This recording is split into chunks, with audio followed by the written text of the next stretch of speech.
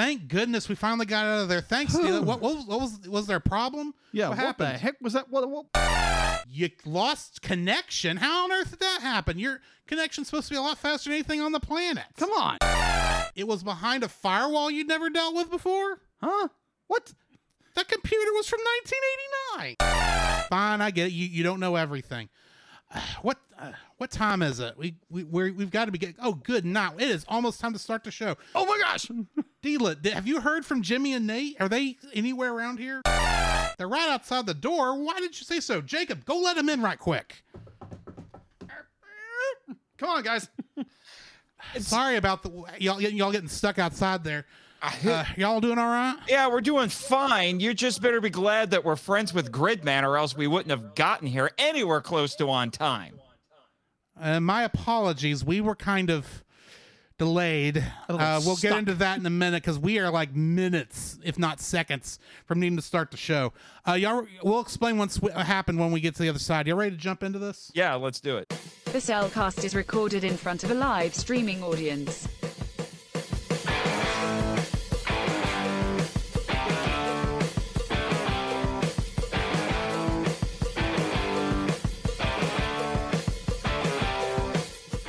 Hello and welcome to another episode of The Cellcast. Joining me today is a man who, well, he got lost on the grid. Welcome, Jacob. Oh my gosh, it feels like the last movie we were in. Oh my gosh. At least we're not stuck in the woods this time.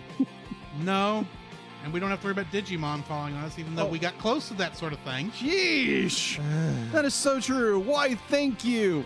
And let me introduce our co-host, a man who, thank the Lord we didn't run into a digital doppelganger of him. Welcome, Drew. I know there's people have said that they've seen different versions of me somewhere, Yeah. which is just weird. Uh-huh. But I'm glad that we didn't run into the evil version out there in the grid. That would have been rather awkward. Yeah. Also joining us this week, straight from Monster Island, is a man who, well, he's had some interesting bouts with computers. Welcome, Nathan. Hey, guys! And it's funny that you bring up the evil double thing. I technically have a double. It's my pseudo-sister, but, that's a long story that I'm not prepared to get into. But she's not evil. No. She's mean to me, though. Oh, okay. I'm still smarting from when she yelled at us last year when we crashed into Mothra's egg on the other trip to your place. Yeah. And then she had to... She was not happy with us there. No, and then she had to save the egg from her nemesis. That was fun. It sounded like I missed most of it because I got thrown. I missed most of that, though, because I got tossed into the ocean.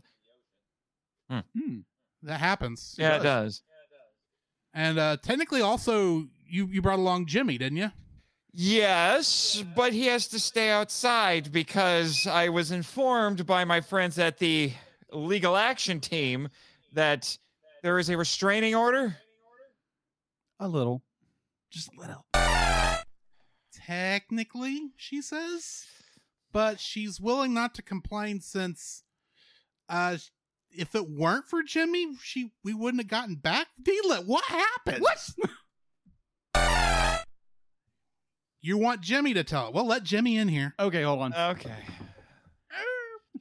Well, he's still using that defective mic, unfortunately. No lip from right now, Jimmy. Okay, and please don't pick a fight with Deela anymore. You swear it's not your fault. You know what? I don't need to know, okay? I don't need to know. That is true. You do have a girlfriend now, so I don't think Deela needs to worry. She said she still reserves the right to tell Jimmy to shut up. At any time. That's true. I tell Jimmy to shut up all the time. In fact, when we first launched the Monster Island Film Vault, people thought we hated each other. We don't hate each other. We're actually best friends. We just pick on each other because it's good radio. That was... Deela just said thank you, Jimmy, for helping her get us out of there. Which, yeah, I'm kind of curious. What happened? Yeah. Yeah, that's right. Like I said, when we walked in to meet you guys, you're better be glad that we're friends with Gridman, because, you know, he knows all about how to jump between the digital world and the real world. So, yeah. That's good to know. Although, D-Lit, I'm just going to say right now, we don't want to jump into any more computer worlds ever again. We've had so much trouble with that between Digimon and this. I think we need to stay in fantasy or sci-fi worlds, just no longer computers. Yes. Please. And she agrees with us there. And at least I don't have dog ears this time. Oh, yeah. She just said, give it time. Oh, man. Why does she hate thee? Jacob, are you sure you're not a lichen? Just a very funny one? Maybe. You never know. This didn't start happening until after D-Lit showed up. That is true. So it'd be like, I don't know, might be something I'm working through, or, you know, I don't know. We shall see. Anyway, I Oh. want to go ahead and jump into the spoiler-free section. Drew, I bet I know that. I bet Jacob is actually Kruger in disguise. What do you think? No, he's not that cool.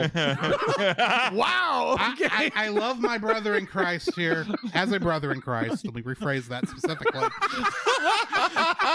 But he is not Doggy Kruger. He is not Anubis Doggy Kruger. I tried to help you out, Jacob. Yeah, thanks. I appreciate that. Anyway, y'all want to jump into the spoiler-free section of our review on this movie? Sure. On Tron Legacy.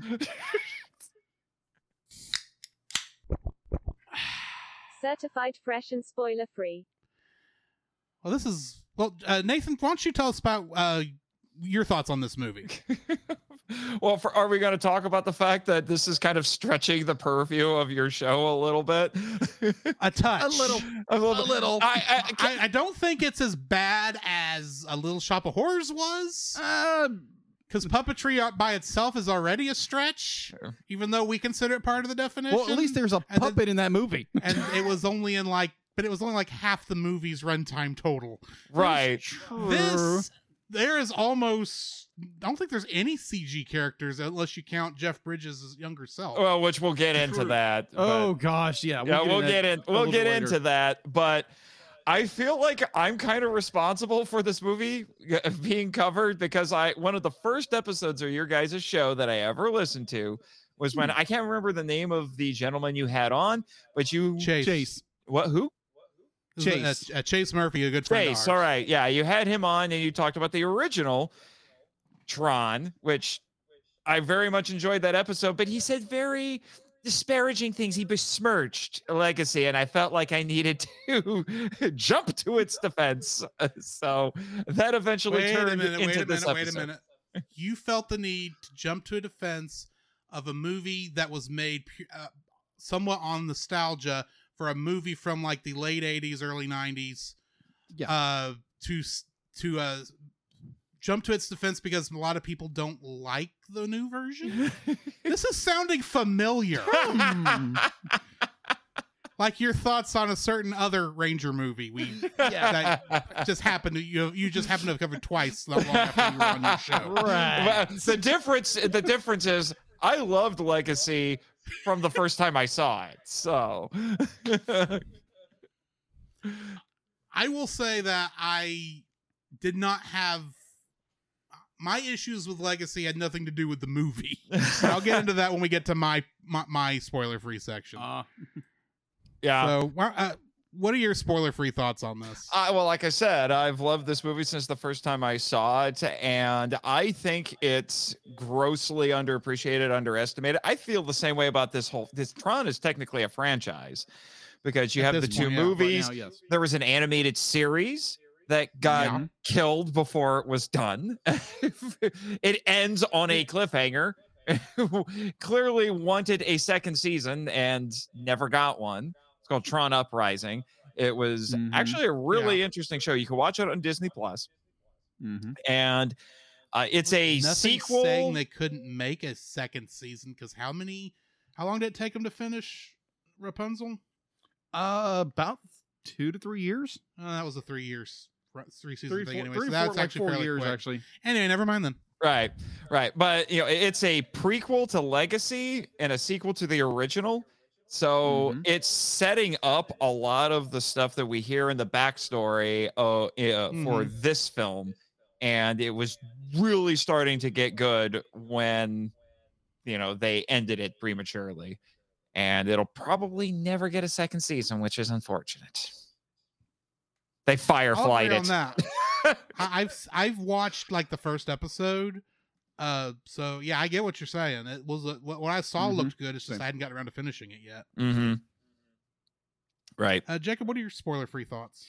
This is my first time watching this movie. Really?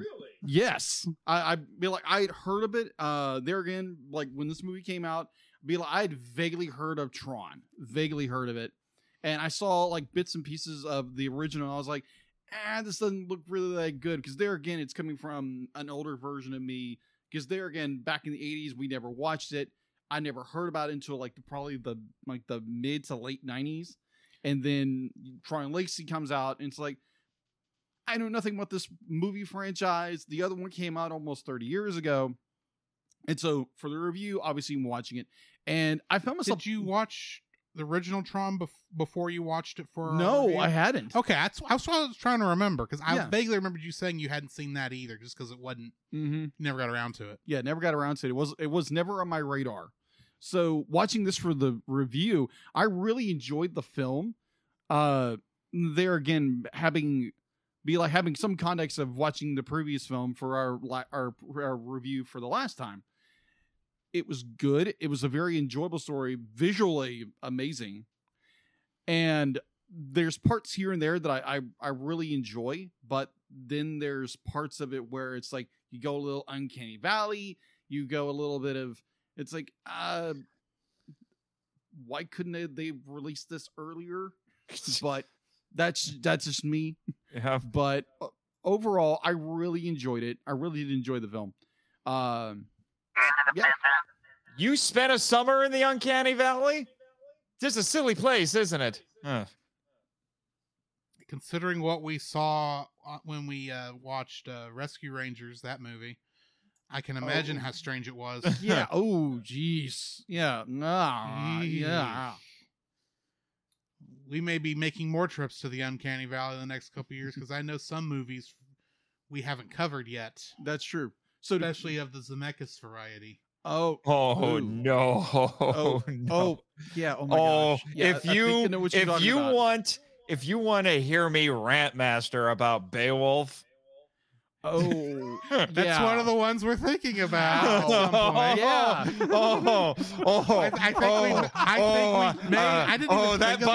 That button. we may have to have you back on for that. Yes. It is kaiju adjacent, and I love the old poem, and that movie made me angry. It made me angry, and all I remembered was what I was forced to read in English class. Oh gosh, yes. I didn't have much faith in it at that point because, if you don't want to read something, you usually don't like it anyway. But anyways, so to quote a famous movie from like the mid 90s, be like, take your space off. That's all I'm saying. But I really enjoyed the film for what it was. I did kind of like Drew. I watched the first episode of Tron Uprising. I was like, this is pretty good.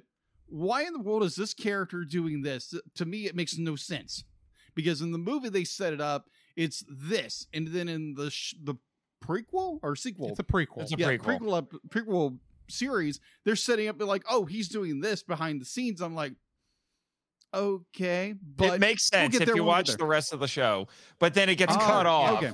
And they're like, I see how where it ends, it eventually gets to Legacy, but you don't get to see the rest of the connective tissue. Ah, right. Okay, gotcha. So yeah, that is my spoiler-free thoughts on the movie. So yeah, this is my second viewing of the film. The first viewing I watched was back when it was in theaters. Mm. And Did you see it in 3D or not? Oh, I saw it in 3D. This was actually the last 3D movie I paid money for. Intentionally. Sometimes, I went to see the 3D version because that's the only one that was available when I could be at the theater, or it was the only way it was showing. I still don't understand why they had to put The Lion King in 3D. That wasn't worth it. Oh, jeez. That was a headache. That one I went to more for curiosity. Yes. To see how was that going to look? What was that again, Jimmy? 2 words, easy money. Yeah. True. And I'm afraid what the Beauty and the Beast would look like in 3D since it also got that treatment. Mm-hmm. But this was the last time I did it because literally at one point I ended up taking the glasses off during the middle of the film because I had a scratch around my eyes. And I looked at the screen and realized, oh, I don't actually need the glasses. Because despite the fact it's a 3D film, the depth is like nothing. So, and the thing is, I did some lookup. This actually was filmed properly in 3D. It's not a post-production 3D. Right. Which is what I was thinking I have some thoughts on the 3D. But, yeah, this is not as impressive as the first Avatar movie was in 3D. And that was the only time I was ever happy with it. Plus, I think it was around this time I realized if 3D works, I shouldn't notice it. Which means why am I paying $2 for something I'm not going to notice? But c'est la vie. The funny thing about this one is this was actually my birthday movie the year it came out. Oh, really? And I had worked like a full 8-hour shift at Walmart the day of.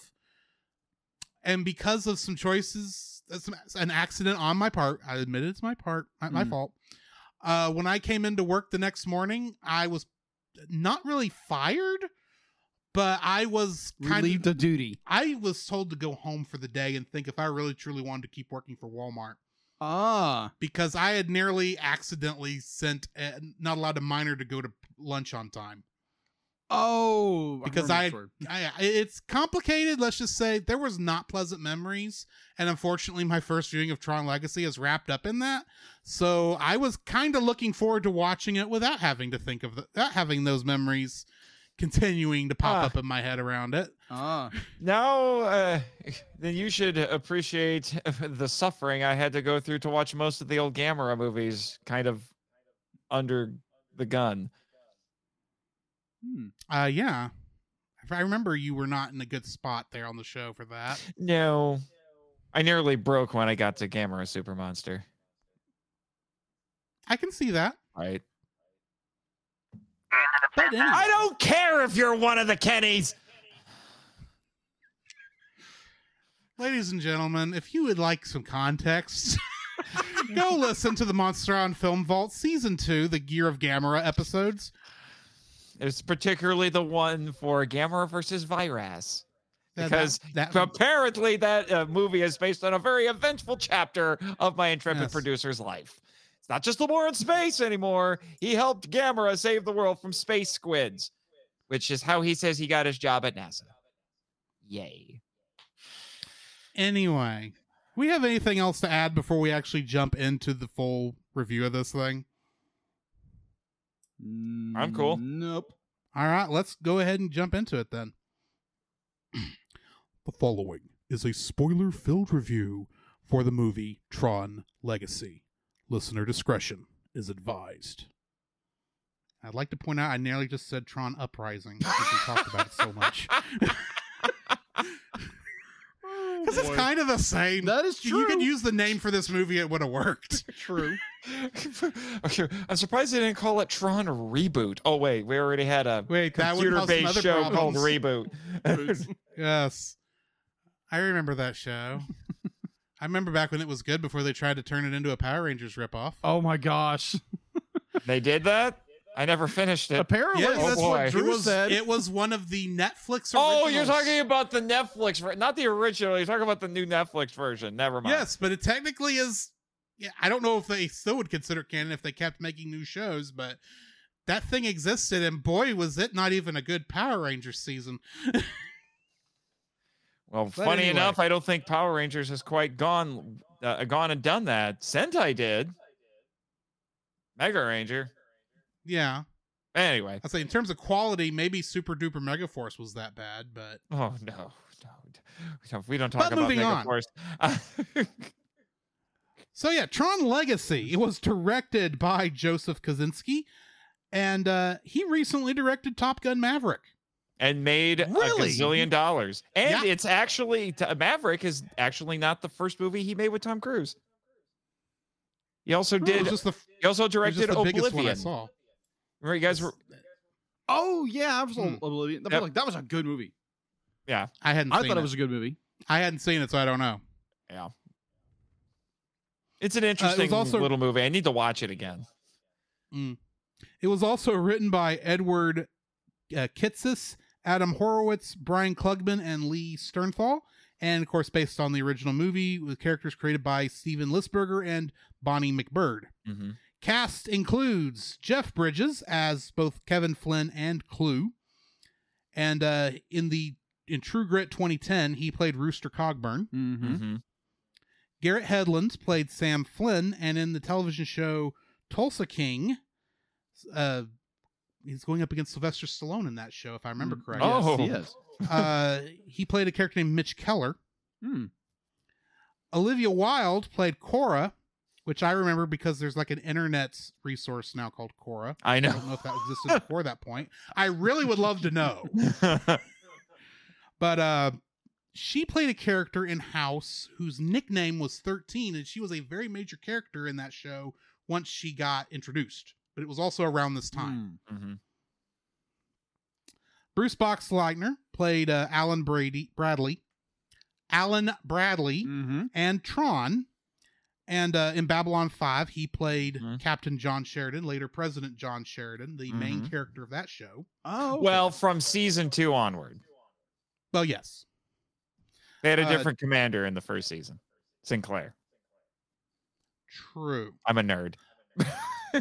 And if I probably made that same mistake on last time when Chase was here, and he probably corrected me then also. Because he's a big Babylon 5 nerd also. Just a little. Anyway, James Frayne played Jarvis, and he played Thomas Cromwell in The Tutors. That's the Tutors, not Yes, the Tutors. Oh, okay. TUDOR. Yeah, it's not a farting comedy thing. I know what the Tutors are.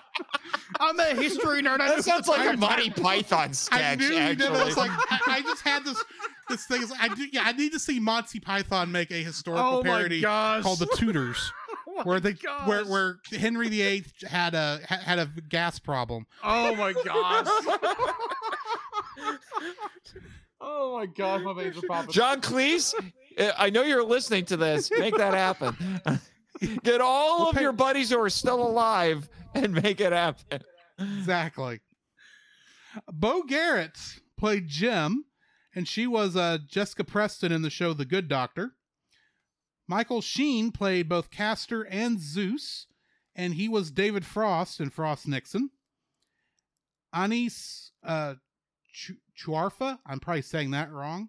He was the stunt double, or he essentially played Rensler. Mm-hmm. But he was also a stunt double for like a lot of the characters in Avengers Infinity War and Ant-Man and the Wasp. Huh. It's like I saw like 7 different things on there. It's like all MCU. It's like, yeah, you're getting work right now, aren't you? Just a little bit of work.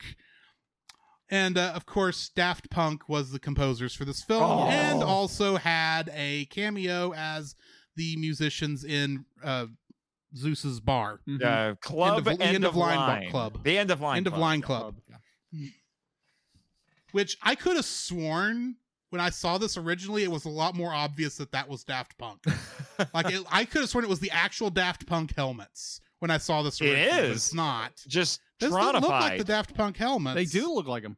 They kind of look like them, but they don't look. In my mind, they were like an exact copy. To them. Well, almost- they have Tronified outfits, but that is very clearly their outfits. Either way, it just didn't look as much as I was expecting it to look. Maybe I'll say it that way. Mm-hmm. There was only one Kingdom Hearts connection Really? in this. And that Tron is in Kingdom Hearts 2? Yeah, because he's actually one of your playable characters. I in know. that. But technically, and this is where I'm going to get a little nerdy, No. that Tron is not the same one from the Tron Legacy level in Kingdom Hearts Birth by Sleep. Because there is actually a separate Kingdom Hearts Legacy level, and it's not the same character. Interesting. Even though it is the same character. I because- forget. Did Bruce Boxleitner do the voice for Tron in Kingdom Hearts 2? It's been a long time Yes, since he I did. played it. Ah, okay, so there you go. Bruce Boxleitner did play that character. So there you go. It's a double right. Kingdom Hearts In connection. fact, strangely enough, like a lot of Tron's voice actors, except for Jeff Bridges, returned for their role in Kingdom Hearts. Well, there you which go. is Then weird. you have more Kingdom Hearts connections. Sark is also the same voice, same actor. Oh, David Warner. Stri- Yeah, David Warner came back for that, which is interesting. Yeah, but David Warner's not in this one. Right, but Rinsler, which is the only way you run into him in the Birth by Sleep level, based on this, Mhm. never speaks. So Bruce Boxleitner did not play the role there. Oh, okay. Anyway, Jacob, what do we got in info and stuff? All right. So let me get the info and stuff. All right. Info and stuff. IMDb has 6.8 out of 10. It's available to watch on Disney Plus if you subscribe to Disney Plus. Production was, I almost said it. Production, Walt Disney Pictures, Sean Bailey Productions. Distribution, Walt Disney Studio Motion Pictures. Original release date was November 30th, 2010. Can anybody guess where it was debuted? What country? Canada. United States. Wrong. Canada. Japan. Close. Tokyo. That Tokyo's in Japan. That is Japan. Tokyo is not a country in and of itself. I know. I worked 500 miles directly south of it. Technically, since you're in Ogasawara, you are still technically in Tokyo. Because of the weird bureaucratic nonsense. But anyway. Well, yeah. Why do you think Shin Godzilla exists? Bureaucratic nonsense. Spoiler alert, I'm making Jacob watch that movie later this year. There's On enough the Cellcast animation in it. It Plus. counts. Oh No. We are doing a segment of episodes every other month called the Cellcast Plus, where we're reviewing live action movies. Yes. Oh, there you go. Throw Shin And- Godzilla. and because throw this Shin guy Ultraman loves in there it- so you can get some more Yeah. Ano. Because this guy loves Evangelion, I'm making him watch Shin Godzilla, and then I'll make him watch Shin Ultraman. And then when Shin Kamen Rider comes out, I'll make him watch that too. Hey! Before Shin Kamen Rider comes out, you got to make him watch Cutie Honey. That was Ano, and it's anime, and it's. I've heard of this. Tokusatsu. I know the. Do you mean the live action one? Because there is A live action one movie he from directed. 2004. That's a trip. It is, and it's the least sleazy thing in the entire franchise. Oh my gosh. Which is saying something. Yeah. All right. But anyway, Just As talk to I our was friend Bex. saying- She knows. All right, on December 17th, 2010, it was released in the United States. Box office budget. It had an estimated budget of $170 million.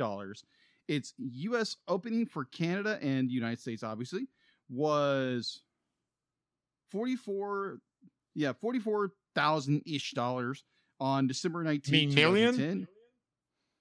Yes, million. You said Yes, thousands. like millions of bucks. I mean, millions of bucks. so you said thousands. I'd Like, be that's like, a but- major difference. Yes, my mistake. It's like, good night. I know a lot of people didn't like this film when it first came out, but I didn't think it performed that badly. Yes, it did absolutely terrible. No. Let me rephrase this. Thank you Yeah, very be much. glad it was me and not Jimmy.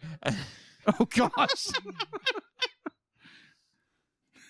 Anyway. opening weekend for the United States and Canada was $44 million on December 19th, 2010. You're welcome.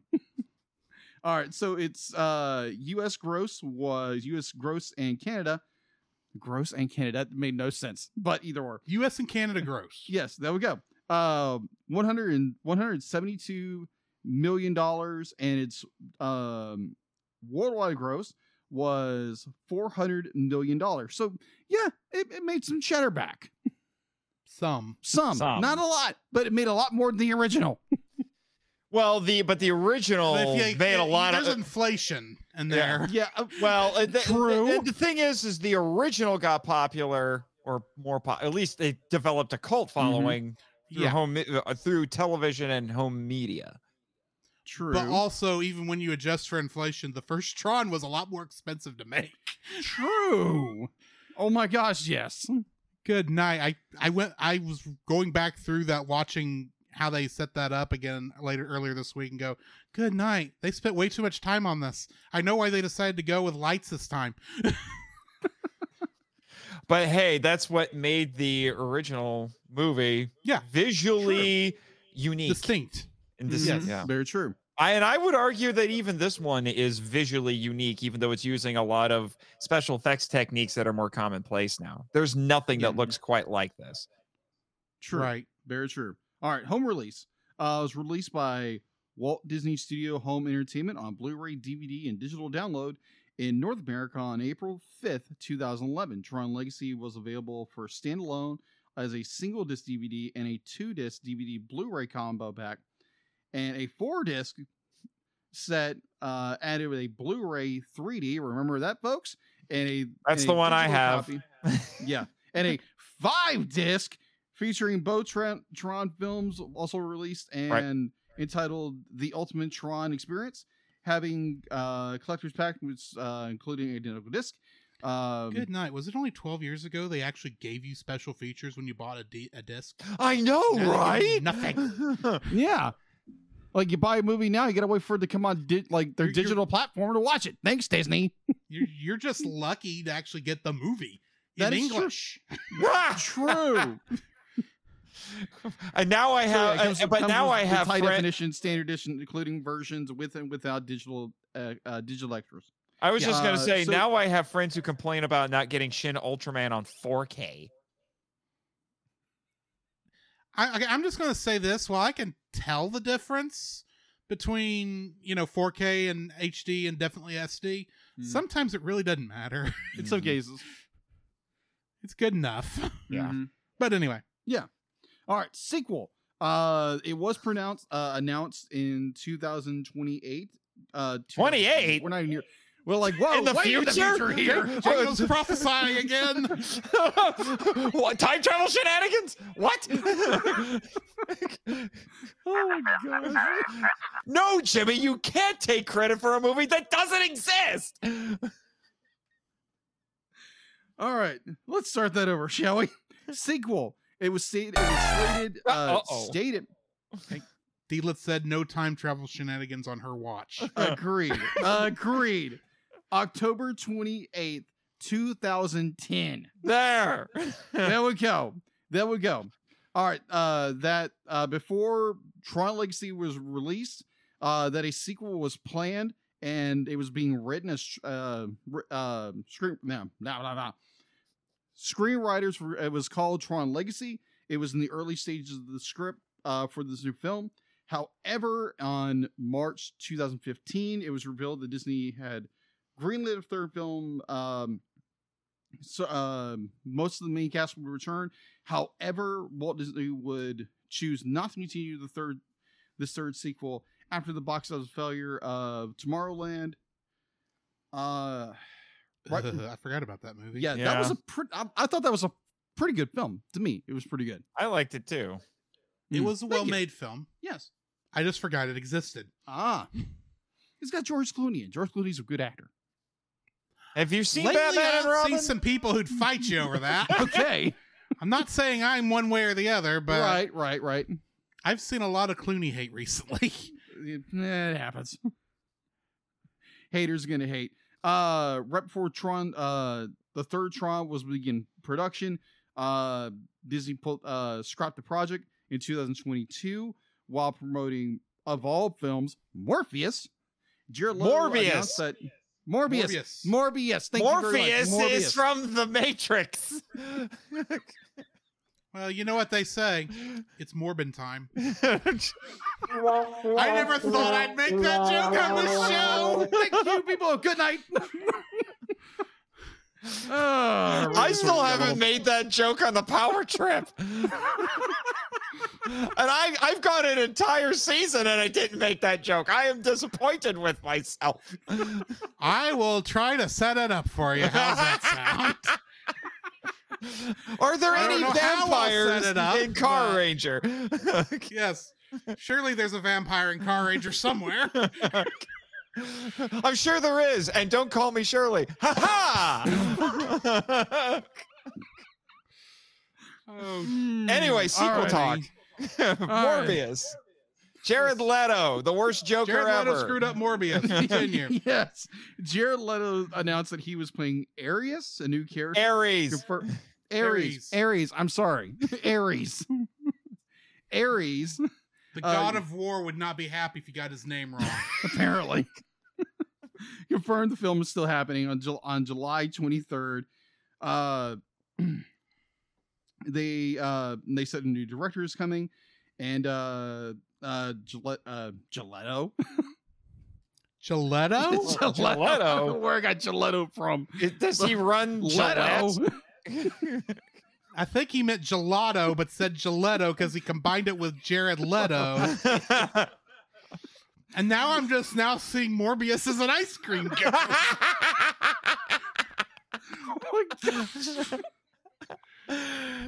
Anyway, yes. So supposedly there's a third film in the there's works. A film in production But I have right now. no. Yes. But we don't know who Jared Leto is playing, and we have no idea how connected it's going to be to the previous films. I don't know what to think of that. I'm very mixed on Jared Leto, and The thing about Jared Leto is, for me, is I know he's played stuff besides Morbius and the Joker, but I couldn't tell you what those things are. he was a secondary character in Blade Runner 2049. But That that's was a about good all film, I've seen but- him in. I know he had other roles. It's just, to me, he's always, it's going to be like when people tell me, what's his name that was Edward in Twilight. I'm always going to see him as that character, even though he was Batman, which technically means a vampire turned into a bat. Anyway. and then he got killed by the 10th Doctor back in the 4th Harry Potter film. We are nerds. A little. Oh my god. Anywho, Are you done with info and stuff? Yes, we're done with info Okay. and so stuff. now we can get into the summary. Yes, get into the summary. All right. In 1989, Kevin Flynn, who has been promoted to CEO of Incom International 7 years earlier, disappears. 20 years later, his son Sam, now Incom's primary shareholder, pranks the corporation by releasing the company's signature operating system online for free. Incom executive Alan Bradley, Flynn's old friend, approves of this, believing it aligns with Flynn's ideals of open software. Nonetheless, Sam is arrested for trespassing. Alan posts bail for Sam and tells him of a pager message originating from Flynn's shuttered video arcade. There, Sam discovers a hidden basement with a large computer and laser, which suddenly digitizes and downloads him into the grid. A virtual Insert reality created by Digimon Flynn. joke here. Yes. Boy, this really does have a lot of connections that last time we does. got lost in the grid. Well, not the grid, the digital world, which is a grid. Baby Don Anyway. Don intensifies. Anywho. Lost my spot. He is captured and sent to the games, where he must fight a masked program named Rensler. When Sam is injured and bleeds, Rensler realizes Sam is human, or a user. He takes Sam to Clue, the grid's corrupt ruling program, who resembles a young Kevin Flynn. Clue nearly kills Sam in a light cycle match, but Sam is rescued by Cora, an apprentice of Flynn, who shows him Flynn's hideout outside Clue's territory. Flynn explains that he has been working to create a perfect computer system and had appointed Clue and security program Tron as its co-creators. The trio discovered a species of naturally occurring isomorphic algorithms, or ISOs, with the potential to resolve various natural mysteries. Clue, considering them an aberration, betrayed Flynn, killing Tron and destroying the ISOs. The portal permitting travel between the two worlds closed, leaving Flynn trapped in the system. Clue sent the message to Alan, hoping to lure him into the grid, though Sam serves his purpose just as well, and reopen the portal for a limited time. Since Flynn's identity disk is the master key to the portal, to the grid. Hang on. Since Flynn's identity disk is the master key to the grid and the only way to traverse the portal, Clue expects Sam to bring Flynn to the portal so he can take Flynn's disk, go through the portal himself, and impose his idea of perfection on the human world. Against his father's wishes, Sam returns to Clue's territory to find Zeus, a program who can provide safe passage to the portal. At the end of Lion Club, the owner reveals himself to be Zeus, then betrays Sam to Clue's guards. In the resulting fight, Flynn rescues his son, but Cora is injured and Zeus gains possession of Flynn's disc. Zeus attempts to bargain with Clue over the disc, but Clue betrays him and destroys the club along with Zeus. Flynn and Sam stow away aboard a Solar Sailor transport program, where Kevin restores Cora and reveals her to be the last surviving ISO. The transport is intercepted by Clue's warship. As a diversion, Cora allows herself to be captured by Rensler, whom Flynn recognizes as Tron, not killed by Clue, but rather reprogrammed. Sam reclaims Flynn's disc and rescues Cora while Flynn takes control of the light fighter. Clue, Rensler, and several guards pursue the trio in light jets. Rensler remembers his past as Tron and deliberately collides with Clue's light jet, then falls into the sea of simulation below. Clue confronts the others at the portal where Flynn reintegrates with his digital duplicate, destroying Clue along with himself, while Cora, having switched discs with Flynn, gives Flynn's disc to Sam and they escape together to the real world as the ensuing explosion levels the sea of simulation. In Flynn's arcade, Sam backs up and deactivates the system. He then tells awaiting Alan that he plans to retake control of Encom, naming Alan chairman of the board. Sam departs on his motorcycle with Cora as she witnesses her first real sunrise. Ta-da! Getting into the trivia for this one. The crowd voices during the disc battle in the beginning of the movie are actually the voices of the audience during the panel for the film at the 2010 San Diego Comic-Con. Yep. The audience was instructed to stomp and chant to prompts shown on the large video screen, and the sound was recorded by text from Skywalker Sound. If you watch the special features on the Blu-ray, they actually show you them recording that. Nice. Cool. Shooting the film lasted only 64 days. Post-production, due to the heavy special effects, required 68 weeks. Dang! Wow. In an interview, Jeff Bridges noted that as he was being scanned by laser into a computer for the CGI effects, he realized the same thing happened to him fictionally in the original movie. Deja vu, man. Early drafts of the script did not feature the role of Alan Bradley. It was only after public outcry by Bruce Boxleitner and fans of the original film that Bradley was added to the script. Boxleitner's performance proved so popular, he went on to make public appearances as Alan Bradley to promote the film, and returned to play the role of Tron in Tron Uprising. The suits worn by the actors proved to be problematic on set. Every single one of them was fitted with a small lithium battery that powered the circuitry for the embedded light strips. But each battery only lasted 12 minutes. In order to maximize the output... In order to maximize the output, the light strips had to be switched on right before each take and turned off immediately afterwards. The circuitries inside the suits were also very fragile, so the actors could not simply sit between takes and had to recline against upright boards. Oh my gosh. Wow! By the way, did you know this was also the most expensive film ever made by a first-time director with a production budget of $170 million? Wow. When standing over the board game with black and white stones, Cora mentions to Sam that she rarely beats Flynn at it. The board game is in fact Go, a game that is notoriously difficult for computer programs to play well, unlike chess where computers are able to beat the world's best human players. When the movie was filmed, the best Go computer programs were only able to manage to reach an intermediate amateur level. This explains why Cora, being a computer program from 1989, would rarely be able to beat Kevin Flynn. I didn't know that. Huh. The wardrobe budget for this film was $13 million. What? 13 mil? Wait. Almost 10% of the total budget. Well, one custom suit alone for the racers cost $60,000. Jeez. Did someone walk away with one of those suits? I want one of those suits. I think so. You had one of those suits? And you didn't give it to me? Oh, you lost it. Convenient. Yeah. That really makes me realize we ought to save these that we came back with, Jacob. Yeah, We might make some money off Yeah, this. exactly. I mean, I have a Tron Legacy cosplay, but it's not the same thing. Right?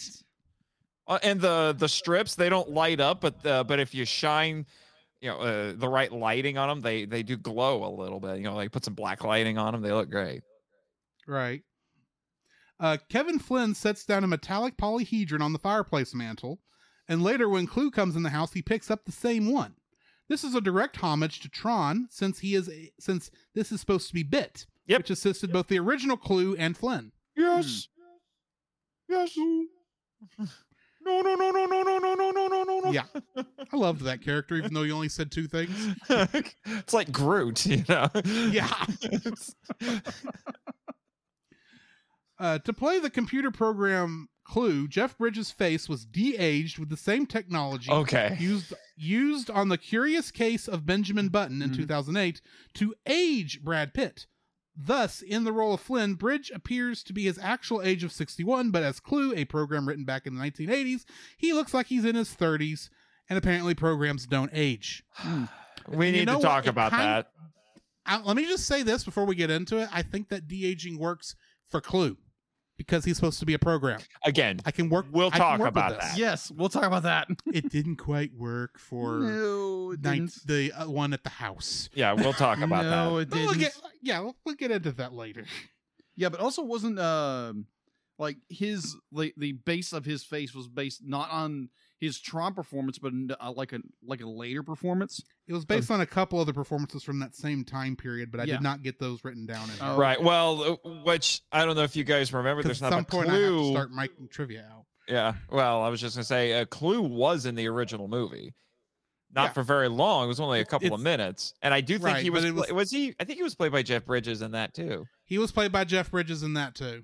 Yeah. But he doesn't last very long, like you said, and this Clue is technically a different Clue. So yeah. Yeah. Actually, I think his official name is Clue 2.0. That would make sense. Yeah. Unlike most of its contemporaries, the movie was filmed from the outset in 3D, as opposed to being later converted in post-production. The camera equipment used was also a generational step beyond the 3D tech used for Avatar in 2009. Throughout most of the movie, Rensler can be heard making a purring or clicking sound. This is due to his corrupted or changed data. Towards the end of the movie, when Rensler sinks down into the water, his illuminations turn from red to white, and his purring ceases. It's at this point that Rensler's corruption is gone, and he becomes Tron again. It's like he was. It's like he was baptized. Those audio clips. Yeah. I thought that was unique. Almost like that. Cillian Murphy's character, Edward Dillinger II, is meant to be the son of Edward Dillinger, David Warner, from the first one. The primary antagonist of the first film, who stole credit for creating Kevin Flynn's video games. He appears in only one scene in this movie, however. His uncredited appearance is meant to hint at a possible sequel, which was at one point in the works, but never materialized. Again, we'll talk about it. Sequel baiting, love it. There are 3 subtle hints as to Rensler's true identity throughout the film. When Sam fights Rensler in the discourse, Rensler refuses to kill him because he's human. Tron had originally been programmed to fight for the users in the original film. In the flashback sequence depicting Clue's coup against Flynn, when Tron fights off the guards, he's seen using 2 identity discs. Rensler's costume bears 4 red squares in a T shape on his chest, identical to Tron's own chest emblem as seen in the first film and flashback sequences. And lastly, I was just gonna say, I think Bruce Boxleitner does the voice too. He doesn't talk much. Yeah, he does. Well, as he doesn't talk much as Rensler. That's what I mean. He doesn't talk much as Rensler, and they work really hard to reverb his voice so that you can't quite tell it's him. And it's only like maybe 1 or 2 lines, and they're very short lines because of the corrupted data, I suspect. Flynn explains to his son the true intention of Clue is to lure him to get the disc. When he says, the only way to win is not to play, they are referencing 1983's War Games. Oh! I love that movie. That was a good movie. Which is the end of what I got for trivia. Nathan, what is your first like for this film? Okay. It's not the first one that came to my mind, but I have a feeling it will still get brought up. but I want to talk about the 3D in this. I know, Drew, you said you were not that impressed with the 3D. I am. Bear in mind, I was basing that off of 13-year-old memories. True, and so I could be forgetting what it looked like at the time, but I think I may have. And I think this was during when I saw it. It was during some of the scenes there in the hideout. Mm-hmm. Kevin's hideout there in the middle of the film, so maybe there wasn't much to see there in 3D in the first place. True, but here's why I want to bring it up. 3D, basically, since its inception, has been basically just a gimmick. And in modern 3D, which thankfully is no longer a trend, it was this post-production add-on so that they could basically charge you an extra $2 to see the movie, and it didn't really do anything. If you watch the Clash of the Titans remake, it's notoriously bad in 3D. Here's the why. Worst 3D I saw, but anyway. Yeah. Now I get it that Avatar used it very well, in terms of what 3D is supposed to actually do.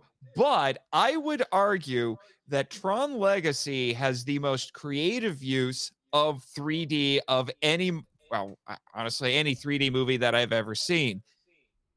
I liken it. I know people are going to be crazy, think I'm crazy when I say this. I liken it to the use of color in The Wizard of Oz. Hear me out here. Okay. I think I know where you're going with this, and I'm going to enjoy talking about it in a second. Okay, because The Wizard of Oz is in sepia tone when we're in Kansas, and then the color, the very vibrant color, comes in once Dorothy gets to Oz. In Tron Legacy, the 3D, it does not exist. It's not used in the real world scenes. It's only when we're in the grid. And I saw this movie Spy Kids 3D Game Over. What? Just like in Spy Kids 3D Game Over. Oh, yeah, I guess. And Shark Boy and Lava Girl in 3D. Never mind. I never saw those, so I didn't know that they did that. I'm just giving you a hard time because that was the first. That's how I connected, because this is I know it's not the same director. Yeah. And the same thought process. That was Robert Rodriguez. In that mini trilogy in my mind. Right. Sorry, continue. But anyway, I'm just saying. And there was actually in the theater when I saw it, because I saw it in 3D, it actually had a disclaimer that came up that said, hey, there are going to be parts of this movie that are not in 3D. That's okay. Don't freak out.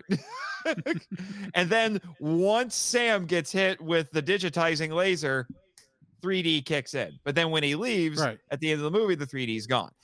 I think that's brilliant because it actually makes sense. When you're going from the real world to the digital world, put the 3D in to create an extra a visual difference, a subtle one, but a visual difference, and to help with the immersion, which is why I'm frustrated I don't have a 3D TV, so I can't relive that. Because when I watch it without 3D, it feels like a little something's missing. I get that. I will say, at least with because my biggest issue with most 3D films, even when they're post-production 3D, they do the whole 3D gimmick of making things come out towards you, and it's very obvious even when you watch it in 2D that doesn't quite work. I don't feel like that. Never really did that. Yeah, this one doesn't really do that. There are things that like there's stuff that flies at the screen, but not in that very obviously gimmicky, like woo, like that. Woo. Yeah, they don't do that. But I can tell you that there are certain shots, like when the slow-mo shots, slow-mo close-up shots of the light cycles, those look great in 3D. Oh yeah, I remember that looking good. And like I said, when I said I couldn't see much of a difference, I'm fairly certain it was in one of the scenes where it really wasn't being used that much, even though it would have technically been there. It's just, I remember it being, I don't know if this is worth, for me personally, I don't know if it was worth the extra $2 or $3. Right. I understand that. I just think that it was such a creative use of 3D at a time when 3D was just a cheap money-making gimmick. Right. I don't know if at this point it was really a cheap money-making gimmick, because I think there was still a lot of push for it at this point. It's not till like much later, where they were always doing post-production, it became the gimmick. Yeah, it was 2013, 2014. In 2012. Oh, okay. But either way. Either or. Yes. All right. Jacob, what's your first like? My first like is the spectacular world design. Mm-hmm. Like the way they took the initial design of the world of the grid or Tron or whatever we'll call it, and just the grid, of course. I automatically think Tron is a person. I know Tron is a person. I know that. We were not. Or maybe he Tron. was referencing the original movie. Yes. Oh, that could be it too. Thank you, Nate. You're welcome. I got your back. Thank you. But in this movie, how they explain everything and how the general design of the grid as a world is very fascinating because they're so multi-layered in like design work, and they're using all like light reflections and straight lines and a grid pattern for everything, but making it a real city.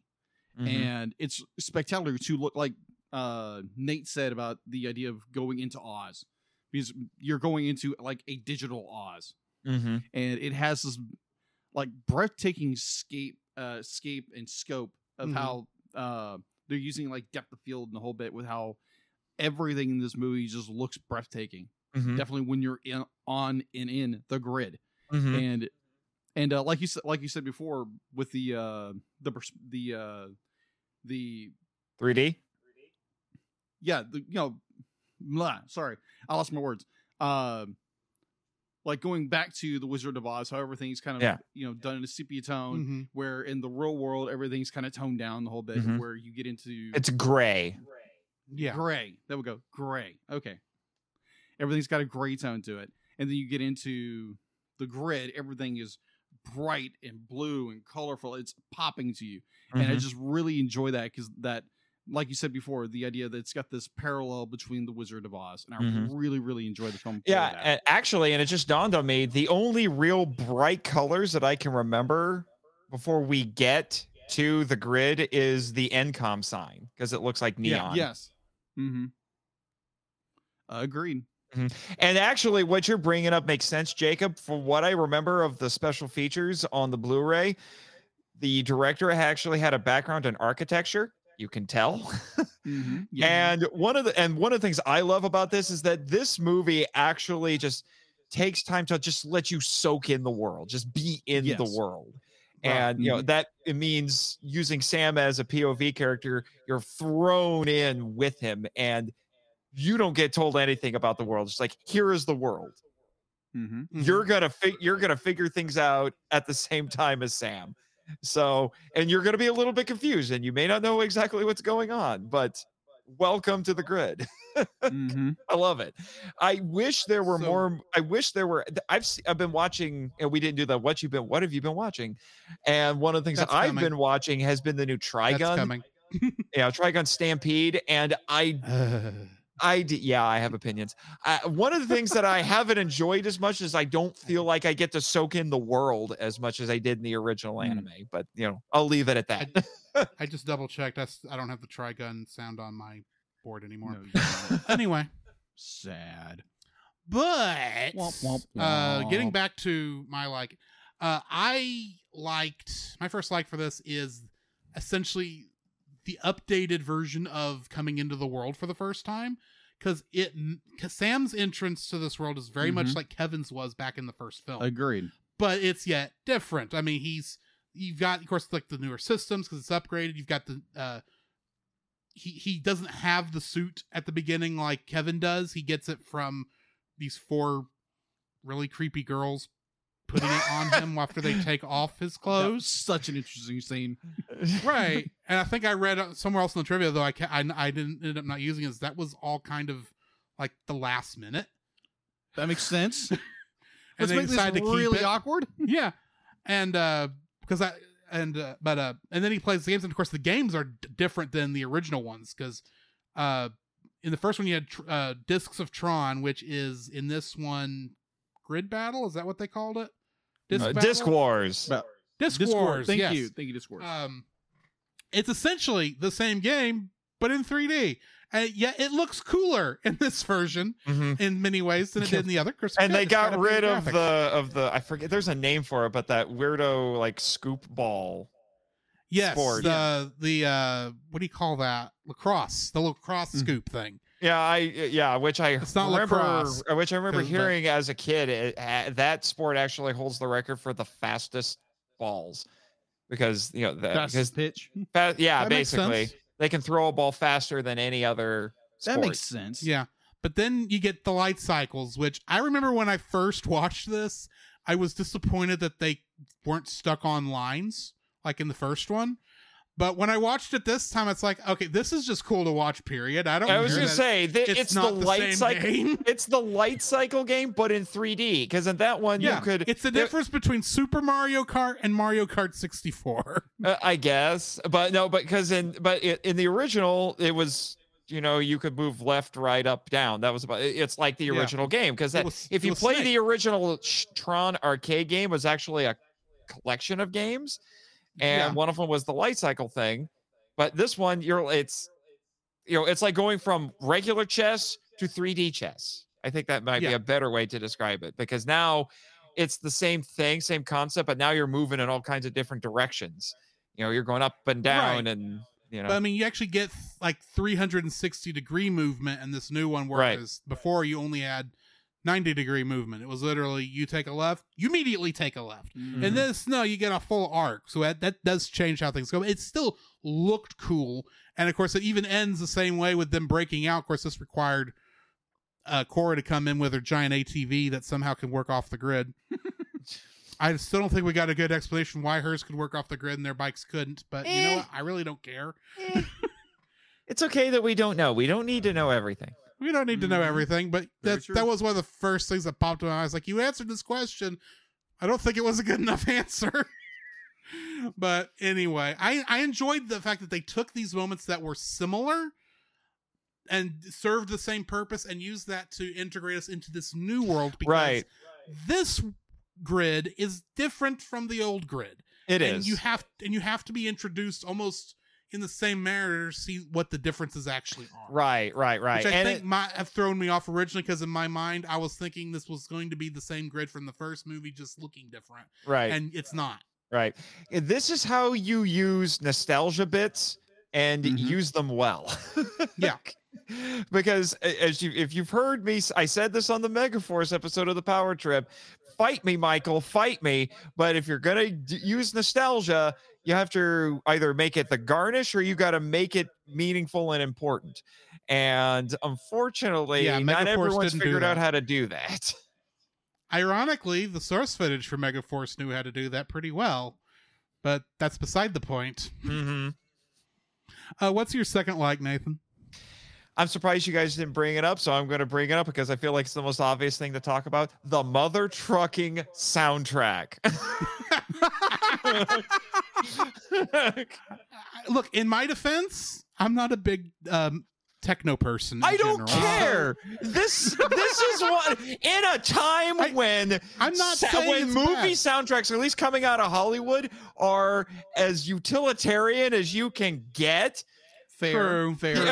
This is one of the best film soundtracks of the last 15 to 20 years coming out of Hollywood. The other really good one is Pacific Rim, because both of these are incredibly memorable. Most other modern film soundtracks are, like I said, they're mostly utilitarian. There's almost nothing that stands out. The MCU is particularly infamous for this, because the MCU has only had a couple of memorable themes, one of which is the Avengers theme, obviously. But you look at Tron Legacy, you look at Pacific Rim, you can hum the themes, you can remember every piece of music that comes from, especially in this one. I have the complete soundtrack for this, and I used to listen to it constantly when I was writing.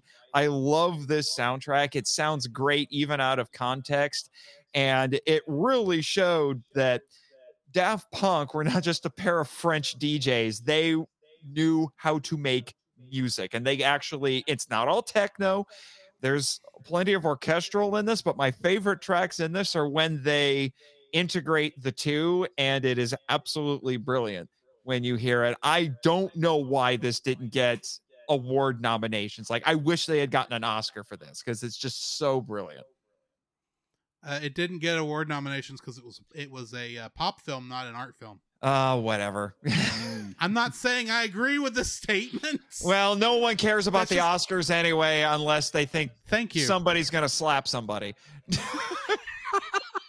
And we're all waiting to see who gets slapped this year. I hope that's a joke. Actually, I want my gosh, I yes. want every person who gets an award to get slapped right when they like a hand slap or something like right. that. Jacob, what's your second? Oh my gosh, yes, I would. Tron's Redemption. I love this part of the movie because there again, going back to the first one, and then you get the Tron is mentioned throughout like the beginning in the film, and we see the flashback of what happened to Tron as a character, and then we get, how do you pronounce his name? Rinsler is our first antagonist that young Flynn has to face, and how the ambiance of his character, the purring sound, the gravel and the whole bit, makes a really menacing character, but it gives you that kind of like that subtle clue. Something's a little different about this clue. Yeah, a clue. Right. But it is just how they set this character up, how they set him up in like eventually throughout the course of the film. It's not like in some films be like, oh, obviously he's a former hero. Be like, no, they set up very well, and like how you're hinting towards one of my dislikes, but we'll get there when we get there. Yeah, we'll get there when we get there. But I really enjoy that Tron or Rinsler. Okay. Not Rizzler. This is not like the rap version of the Riddler. I thought that was the RZA. Rizzle me this, Batman.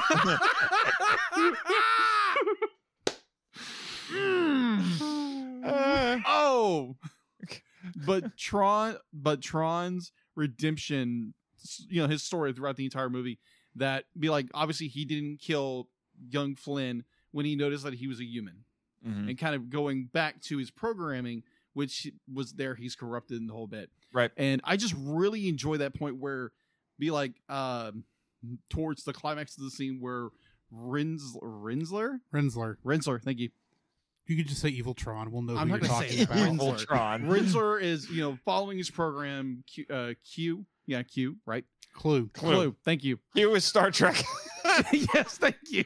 And James Bond. No, Q's James Bond. Oh, brother. You've not met Q because you haven't watched most of the show. No, I haven't. Star Trek. You've only watched the movies, and he's never shown up in a movie. I've actually watched the first episode of Star Trek. You never told me you watched Encounter at Farpoint. Yes. Okay. Fun fact, I have a patron who wants to sponsor that on the Film Vault because it technically has kaiju. I at the last minute, maybe. I mean, granted, technically, yes, the one on the planet is there the whole time, but anyway, Tron Legacy. Now I want to listen to that episode. It won't happen for a while. But oh my gosh. Tron's redemption is where he's being told to be like, shoot him down, but his program finally comes back to him, and he uses the classic Tron line. Yeah, he uses the traffic. Yes. I fight for the users. And it's such it's a wonderful moment where he literally sacrifices his life in order to save the Flynns. Right. I don't think he's dead. Of course not. Not if you're going to have a third movie named after him. Right. But the interesting thing is that his corruption is actually something that is developed in Uprising, because the premise of Uprising is there's this young program that he takes under his wing because he wants to train him as the new Tron. And he tells him it's because I can't remember exactly how he put it, but he's basically sick. The implication being that it's some sort of corrupting virus that is preventing him from being the security program. So I think the idea was that this was what was eventually going to turn him into Rinsler. Okay, that makes sense. But yeah, that's my second like, just Tron's redemption. My second like for this, I think, is just the general vibe of the entire film, because this really does feel like an 80s style action movie. It does. Yes, it does. Time when we really were not getting things like that. Right. It just had this nice, it felt like it was nostalgia. Obviously there was a big burst of that in there, but it's just this general, there was a lot of times where I'm sitting there going, is that what I think? Oh, that is the Solar Sailor. That's cool. Actually, it's a train. But it looks like the Solar Sailor, so I'll take it. Right. Oh, look, it's the little, they're not tanks, whatever you call the flying tank things. Recognizers. The recognizers. Those look cool. There's all these little nice cool things, but it felt like there was just enough of that 80s mentality. Right. That mixed with like modern graphics and modern CG animation stuff, just was like, oh, why can't they make more stuff like this? Right. I think we found out why it doesn't make as much money as Disney would like. Yeah. Well, and you also had the inclusion of 2 popular 80s songs in it as well with the soundtrack, which I think supplements it very well. And I think the most obvious one is Separate Ways by Journey. And I feel like that was actually used very smartly. If you watch that, talk about, not only does it create an 80s atmosphere, but I think it works thematically, because what's that song about? It's about 2 lovers who are, basically breaking up. But, in this context, it's about Sam trying to find his dad and reconnect with his dad. And, and it's when he goes into the arcade, he turns on the arcade, Flynn's arcade, Yeah. And, his dad's old business.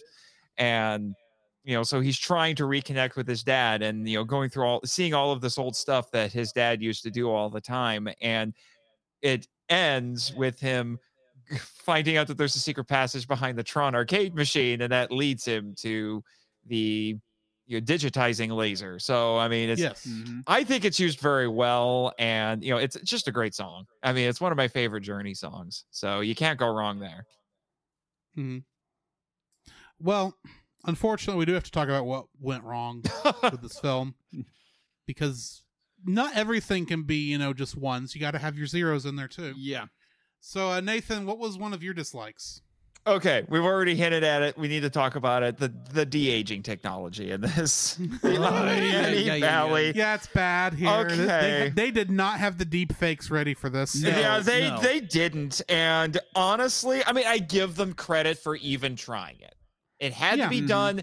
Because it's used a lot now. It's better now, but I don't think it's still quite to the point where it's entirely believable. So it had to start somewhere. They used it to age up somebody, as you pointed out. So this one, they're trying to de-age somebody with it. Now, I put a little bit of an asterisk next to this, because I think it's fine for Clue, because Clue is supposed to be an avatar anyway. So if he looks a little bit digital, I'm cool with that. The issue is when they use it for young Flynn at the beginning of the movie and in the flashbacks. They should have just used clever camera angles and just never shown his face, because it looks I get what really you're saying. weird. I get what you're saying. I'm going to play a little devil's advocate here. Granted, we're still limited by the technology. Yes. Which is the biggest issue. But a modern audience who maybe has not seen the original film, it doesn't hurt to show what he possibly looked like at that time period. It would have been better if you just had a photo that you saw. I was going to say, you can that just showed use you a what you photograph. look like, so that when we do actually see Clue, it's like, oh, it's Kevin. Are we supposed to think he's the villain here? I didn't, but right. So I think it was a mistake to use it for young Kevin. It was fine for Clue. And but it did allow them, I will say this, even though I'm saying it didn't work for young Kevin Flynn, it did allow them to have Jeff Bridges play 2 different characters and be able to play his original character back in the 80s. and and then also to play Clue and then be able to use the same actor, because that's what this technology allows you to do. It allows you to use the same actor and not just have to recast them necessarily. In some cases, recasting is advisable, but it worked for Lindsay Lohan, so. The Parent Trap? In the new version of The Parent Trap. 98? Okay. And the original version of The Parent Trap. I just can't remember that actress's name. Oh. Gotcha. So, yeah. But anyway. Yeah, so gotcha. So it doesn't look that part, pardon the pun, it hasn't aged well. So I'll grant you that one. Jacob, what's your first dislike? My first dislike is wooden performance. By who? Who's wooden performance? Garrett Hyderlin? I'm probably butchering the man's name. I apologize. The guy who played Sam. Oh, that guy. I wasn't that bothered by him. That didn't mess with me too much because he was supposed to be playing was it a disaffected, yeah, whatever the word is, a disaffected teenager. Yeah, disaffected teenager. I'd be like, I understand that. He's not a teenager. A Power Ranger, so I get it. It's just like a lot. I know he's not actually a teenager, but he acts like the stereotype of a teenager. Yeah, but most of his lines were very wooden performance. I'm not saying like all of his performance was bad, but there was a lot of like his execution was kind of wooden and like just kind of like dry wooden performance in a lot of the scenes. Not saying like his performance was bad overall. I'm just saying, just pointing out in portions of the film, be like where his performance just is kind of wooden. There's not a real like depth of emotion going on here. Mm-hmm. Jacob, watch Megaforce and tell me if you don't change your mind about this kid. He's mainly suggesting look at the Red Ranger. I've seen that performance. Yeah, I've seen those Neo Saban era performances, and some of them it's like good night. I agree. Those are wooden. Those are extremely wooden. Like his performance in this movie, be like it's good, but there's certain parts where it is just kind of it's wooden and flat. I feel like it's a little bit of like, it seems to be a little bit of a style of acting and some Hollywood blockbusters. Because who was the guy? Especially around this time. Yeah, especially around this time. Who was the guy who played Edward in Twilight? I can't think of his name. Right, Robert Pattinson. Robert Pattinson. Thank you. And then Robert what was Pattinson, it? And Kristen Stewart at the time. Right. Had and this gosh. no emotion acting. That was right. And what was the name? What was? Dang it! What was the name of the guy who was in Clash of the Titans? He was in, and he was in Avatar. Oh, I know who you're talking about. Oh my gosh, I see your point. I do see your point. Yes, he was in the new Avatar. He was in Way of Water because he's playing the same character. Right. I just can't remember the CG his name version now. of the character, but still. I just can't remember his name now, because he's the same way. Yeah. Sam Worthington. Thank you. Yeah, Sam Worthington. He's the same way, and to a certain extent, Aaron Taylor Thomas is the same way. I guess it's that era of acting. Yeah. I guess. Yeah, because fair. The main character there in 2014 Godzilla is the same problem. I think. Yeah, except I think in that it's by design with the character because he's supposed to be military and very disciplined. True, but I would have liked some emotion out of the guy. I mean, he did cry once, but once. But anyway, right. That was my first, just like more nitpick, but nuance. If we're talking about nitpicks, this computer system is supposed to be 5 years advanced from the original Tron, or 7 years. I think at least 7. At least 7. Yeah. And this system, I'm assuming this is a top of the line mainframe from this time period. Okay. That has been left running, and no one's noted the power bill. That's an issue, but that's not one I was going to bring up. No, it's like the big thing about this is that this program somehow generated these living computer programs called ISOs.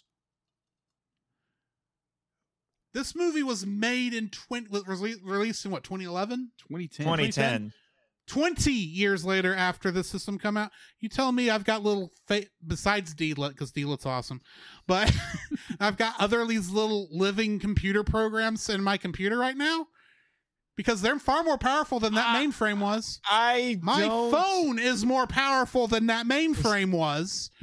I think the idea... My watch is more powerful than that mainframe was, and it's not a smartwatch. I think the idea was that they were just a complete and utter fluke. They were a miracle. They really shouldn't exist. That's how he describes it as a miracle. I get that, but there's still a part of me that's going, statistically, all the computers in the world, somewhere there has to be more of those things. Granted, no one else has the ability to go in their computer and look at them like he does, but still, it's like it was one of those moments about when they brought that on, and I was reminded of that Bruce Wayne quote from Batman Forever. It just raises too many questions. Because that's just the thought process that went to my mind. It was enough I had to stop and pause and process for a second before I could get back to the movie. It's a minor thing. It's a nitpick. It does not matter in the grand scheme of things. I get that. But it's just like, I know when they made the first film, this was a very computers equal magic sort of thing, but we are not in that world anymore. We're no longer in Kansas. Pretty much. But, like I said, it's a nitpick. It's just, I like that they stuck with the consistency. It's just, it's a little harder for me to take now. Outside of as a current computer-based film, as opposed to a computer-based film from the past. Either way. Right. Nathan, what's your second dislike? I'm actually going to go with what I think is the biggest of the other dislikes I have, and not just nitpicks. And that is... and this may be retroactively rendered pointless later, but all of the dangling threads that we may or may not ever see get resolved in a sequel, because there's a lot of them, because you had Dillinger's son, the ISOs in the human world, what's going to become of Sam now that he's in charge of NCOM. There's a lot of unanswered questions. Obviously, he's going to introduce the N pod so that later they can make the N phone, because this kid is very obviously Steve Jobs. Right. And, and then stuff after he worked for Ixar for a while. Yeah. And then stuff like, what happened to Tron? Could his dad possibly still be alive? I mean, there's a lot of interesting things that you could play with, and some questions that still need to be answered. And they had every intention of doing it because they were trying to set up threads that they could use for sequels while still remaining focused on the story that they're trying to tell right there in that movie. That's an art we forgot how to do in Hollywood. But so I'm frustrated by the fact that we may not ever get to see resolution to any of that. I don't know what's going to happen with Ares. I don't even know if it's going to get made. And if it gets made, what it's going to be about. So who knows? Yeah. Jacob, what's your second dislike? My second dislike. Now, this is a nitpick, and I understand that the original Tron came out in 1982 and did not do well in the box office. It was a failure and became a cult classic. Yeah, it became a cult classic after that. But and this film kind of did the same thing. Yeah, agreed. But a lot faster. Yeah. It was a cult classic while it was still in theaters. Didn't think about that. But it's like you had a movie that came out in 82. This movie came out in 2010. So you have a time gap of 28 years. Now, granted, that's not the longest gap between film productions. I think it was like the longest is, I think it's the original Bambi, which came out in the 40s, I believe. Yeah. And then you have Bambi 2, which came out in 2000. But that was wasn't that straight to DVD? It was. Yes, but it is a sequel. And it was Disney Toon. That is true. Which I almost don't want to count it for that. Okay. Okay. And then you use another one. Like the same director who directed this film. He also directed Top Gun Maverick. Fair. which came out in 85. This came out in 2022. So you have a 30-year gap. So be like the idea of Top Gun Maverick, very popular at its time when it was in theaters and afterwards, grabbed the cultural zeitgeist. And so the second one comes out, big blockbuster. You have Tron, didn't do well in theaters, cult classic for many years. Disney didn't want to touch it for almost 2 decades. And then they finally create a second one 26 years later, and you have a similar effect with Tron Legacy. Tron Legacy is a good movie, but it didn't do great in movies in the theaters. So I think if they would have done Tron Legacy in the 90s, like maybe it would have, because it's so far removed from the time period in which the original was made. I don't know, maybe a little too late. Maybe a little too early when they came out. Two things about that. One, they would not have been able to. It would not have looked as good. It would not have, but that's actually not what I was going to bring up. First, I think somebody had been trying to get a sequel to Tron made for years. Oh, yeah, and it just took them all the way until the late 2000s to make it happen. So somebody was trying to do it. The original Tron was in the Disney vault for like ever, and like the only way it came out on a DVD like once, like early on, and then it took another 10 years for it to come back out on DVD. Yeah, agreed. For this movie. Yeah, for this movie. So it's like not many people there were people who had nostalgia, but it was nostalgia based on some memories they had from years back. It wasn't like something they go, "Oh, I love this movie. I watch it every 5 years." That's true. Right. So, right now, I will say this: you guys have talked about the "quote unquote" dark age of Disney. Tron Legacy. Oh, no, excuse me, not Tron Legacy. The original Tron is about the only movie from that time period that has been truly popular in any sense. The rest of them up until you get to Little Mermaid. Yeah. Well, no. I'm talking like 75 to 85. That's what I consider the dark period. It ended with the Black Cauldron, and basically anything they were making was very experimental, and most of them aren't really that well known. A couple of them managed to get to cult classic status, but most of them, other than Tron, have not really gotten the star treatment. Other than maybe like the Black Hole, but that's only because it was Disney making Star Wars before Disney owned Star Wars. Hey, and you laugh, but when I saw the Black Hole as a kid and was convinced it was a prequel movie to Star Trek: The Motion Picture, that would actually make for a long time. That would actually make some sort of weird sense. But it was one of those that I had not, even though at a much later age, having not seen the Black Hole in a while, I knew it wasn't. But I got to rewatch it on Disney Plus and go, why on earth did I think this was a prequel? Right. But anyway, all of that to say, there was interest in making a sequel. It just took forever to do it. Agreed. And then my second response to what you said, Jacob, was the reason why you had a bigger gap, but very different results with the box office is because Top Gun was already a pop culture icon. Agreed. So people who liked the original movie were going to see it because of course they liked the original movie, and then that movie was actually good, and it was coming out at a time where people were like, there's nothing good to see in the theater except Top Gun Maverick. So well, and it also does not hurt Top Gun to be a movie that's been high in the cultural zeitgeist for years. Yes. B, stars Tom Cruise in both versions, which, as much as I hate to admit it, he is a force to be reckoned with anytime he's on screen. He's one of the last few true movie stars left in in Hollywood right now. Like there are not very many people in Hollywood where you say this guy's in a movie, this person's in a movie. People are going to go see it regardless.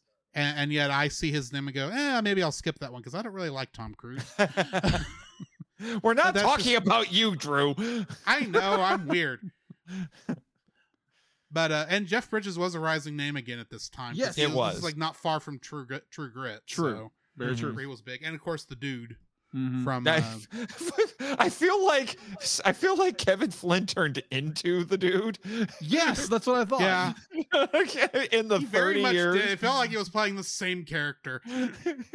You just half expected to see him bowling in that world. Actually, I half expected him to be playing Wii bowling somehow.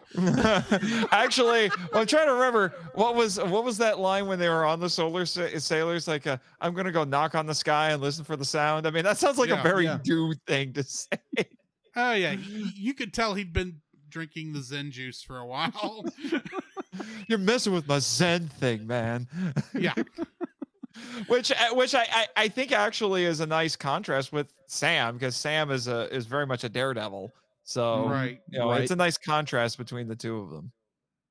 Because I love this is like, if we were doing more likes, I just want to say I love the father-son story in this. It's a story that's very powerful.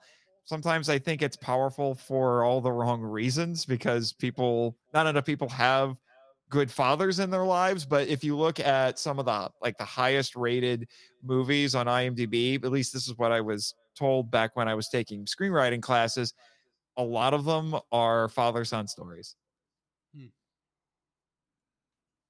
So anyway, my last dislike, I saved this one. Oh no, I think it might be a little more controversial. Oh no, incoming hot take. You ready for this, Jimmy? First off, brace for impact. First off, I need to know, was I the only person who didn't immediately realize that Rensler was Tron as soon as he showed up on screen? Was I the only person who recognized this? Thinking back on when I saw the movie the first time, I don't remember if I thought he was Tron immediately. I do know before it was revealed, I think I had figured it out. I figured it out as soon as he went up against Sam in that first fight, because immediately I saw the little cubes here in the T shape, and I immediately went, "Oh no, that's Tron.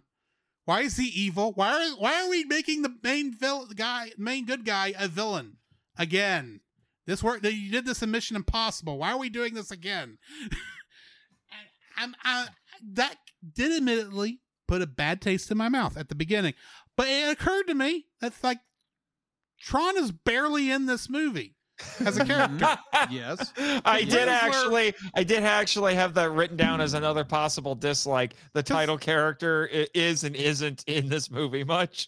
Yeah, Rensler, because he's Rensler throughout most of the movie, and for all intents and purposes, that's a separate character from Tron, because he's got entirely different character developments, entirely different motivations. It's not till, he gets baptized in the digital water that somehow causes him to get a restore.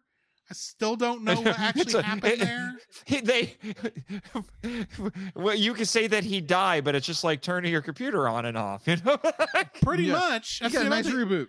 Right, and because the minute and the thing is, as soon as I recognized that was Tron, I knew how the rest of his journey was going to go throughout the rest of the film, and it was just a matter of waiting for certain plot points to happen. I'm going to call that being genre savvy, because I've seen this form of redemption arc so many times. Yeah, it's the Darth Vader arc when you get right down to it. Yeah. You can see that. And as a person who is a sucker for good redemption stories, Tron's isn't one. Okay, then. It's a redemption story. It's just not a very good one, because even for the Darth Vader archetype redemption story, it doesn't even do that one that good, because we never really get to know who this Rensler is, other than he's a mindless killer of whoever Clue sicks him on. Which I think was the whole point. He was just a very powerful, loyal minion. That's all he was to Clue. And agreed. And it's supposed to be like, look at Tron, this really cool character from the first movie, and now we have reduced him to this. Right, but that still doesn't help me connect with that character very much, because now it's like, oh, you changed it makes if you're going to do this, I've got to be able to connect with that character in that state. And I never connected with Rensler at all. when you look at Darth Vader, believe it or not, I can actually connect with Darth Vader. So that when you get to Return of the Jedi and he's going through that redemption arc, I actually feel good for the guy. This was, I'm sitting there going, oh, he's good now. I didn't see that coming from a mile away. Yeah, but Darth Vader got 3 movies. I know. True. I know. He got 1. But I've seen so many other things where it just had even like 30 minutes, and I already connected with a redemption arc for a character much faster than this. You didn't think Rensler was all that cool? I didn't think Rensler was cool at all. I just thought, I was like, oh, he's anti-Tron.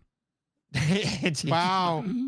I guess that's the difference. Character. I didn't immediately figure it out, and I thought he was really cool. So I guess because like I said, I immediately figured it out. So it's like, yeah, I'm not surprised he's that good at the games. I'm not surprised he's this good at racing in the bikes. I'm not surprised he didn't kill Sam when he saw blood and immediately saw he was a user. None of this was a surprise to me, so I was never asking myself what's going on with this guy, so that when you finally get to the point where it starts becoming painfully obvious he's Tron, before they reveal, I'm sitting there going, yes, I've been here for half an hour, guys. You're not helping your case any. And I grant this could be a me thing. If you did not catch early on immediately that was Tron, I get it. I can see how you worked with it more, but I was already 30 minutes past that in the journey by the time where the movie was, and it was like, just hurry up and redeem him so we can move on. It was kind of a feeling, it felt a little bit better in this movie because now I'm watching all the other people. I'm not so worried the fact that, guys, I already know this. I don't care about I'm more interested about all the other secrets. It's like, okay, I know all the other secrets too now, so I can now experience the movie as the journey it's supposed to be. But it's like in that first moment, it's like, I get it. Move on. How does nobody else in this world recognize that Rensler is Tron? Jeff Bridges should have figured this out by now. That's the real Jeff Bridges, not the Clue Jeff Bridges. Well, in Kevin Flynn's defense, he spent most of his time away from there. That is true. I get it, but he should have seen like video or something. Well, he also, as soon as he saw Rensler, he's like, Tron. And I'm like, that's how we're going to handle the big plot twist? Yeah, that was like, okay. That's a little underwhelming. And I remember even the first time I saw it, I'm like, yeah, I by that, well before that point, I had figured it out. I think I probably started piecing it together after the flashback. Because I'm like, we didn't actually see Tron de-res. So I bet he's not dead. He's that Rensler guy, isn't he? And it's the only person it can be. Yeah. It's the only person whose face we never see. True. Right. Ever see.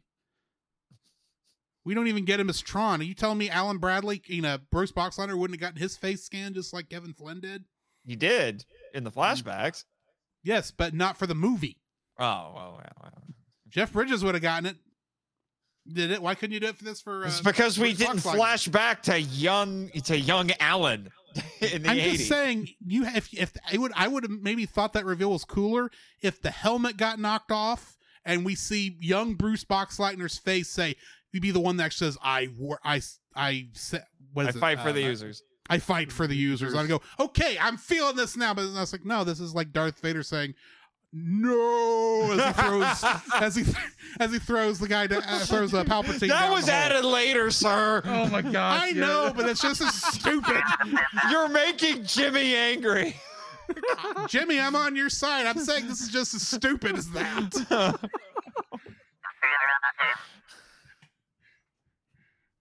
What'd he say? He's talking to you, man. I don't know what to tell you, Jimmy. I'm just saying, this is just my opinion. I don't like those changes in Empire in Return of the Jedi or New Hope. I've like one or two in Empire, but that's just personal opinion. Yeah, and we're not here to talk about Star Wars. Just don't get him started on the prequels. He will rant master all day. Trust me, I've heard it. I will try not to bring up sand. Anyway. I see he's already starting. All right. You need to stop. Just shut up, Jimmy. Shut up. Anyway. Of course, it's rough. It gets everywhere. Yeah, we know. We know. Moving on. Moving on. Do we have anything? Sorry, go ahead. I think that's everything. We've all done two. I was about to ask if we had anything else to touch on before we jump into our ratings.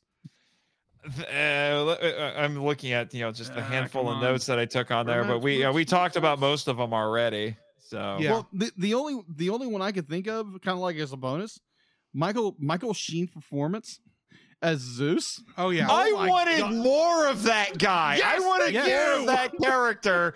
And yes, the first time I saw the movie, I didn't know who Michael Sheen was. And for a hot minute, I remember my friend, when I saw it with him, I leaned over and I said, "Is that David Bowie?" And I wanted it to be David Bowie so bad.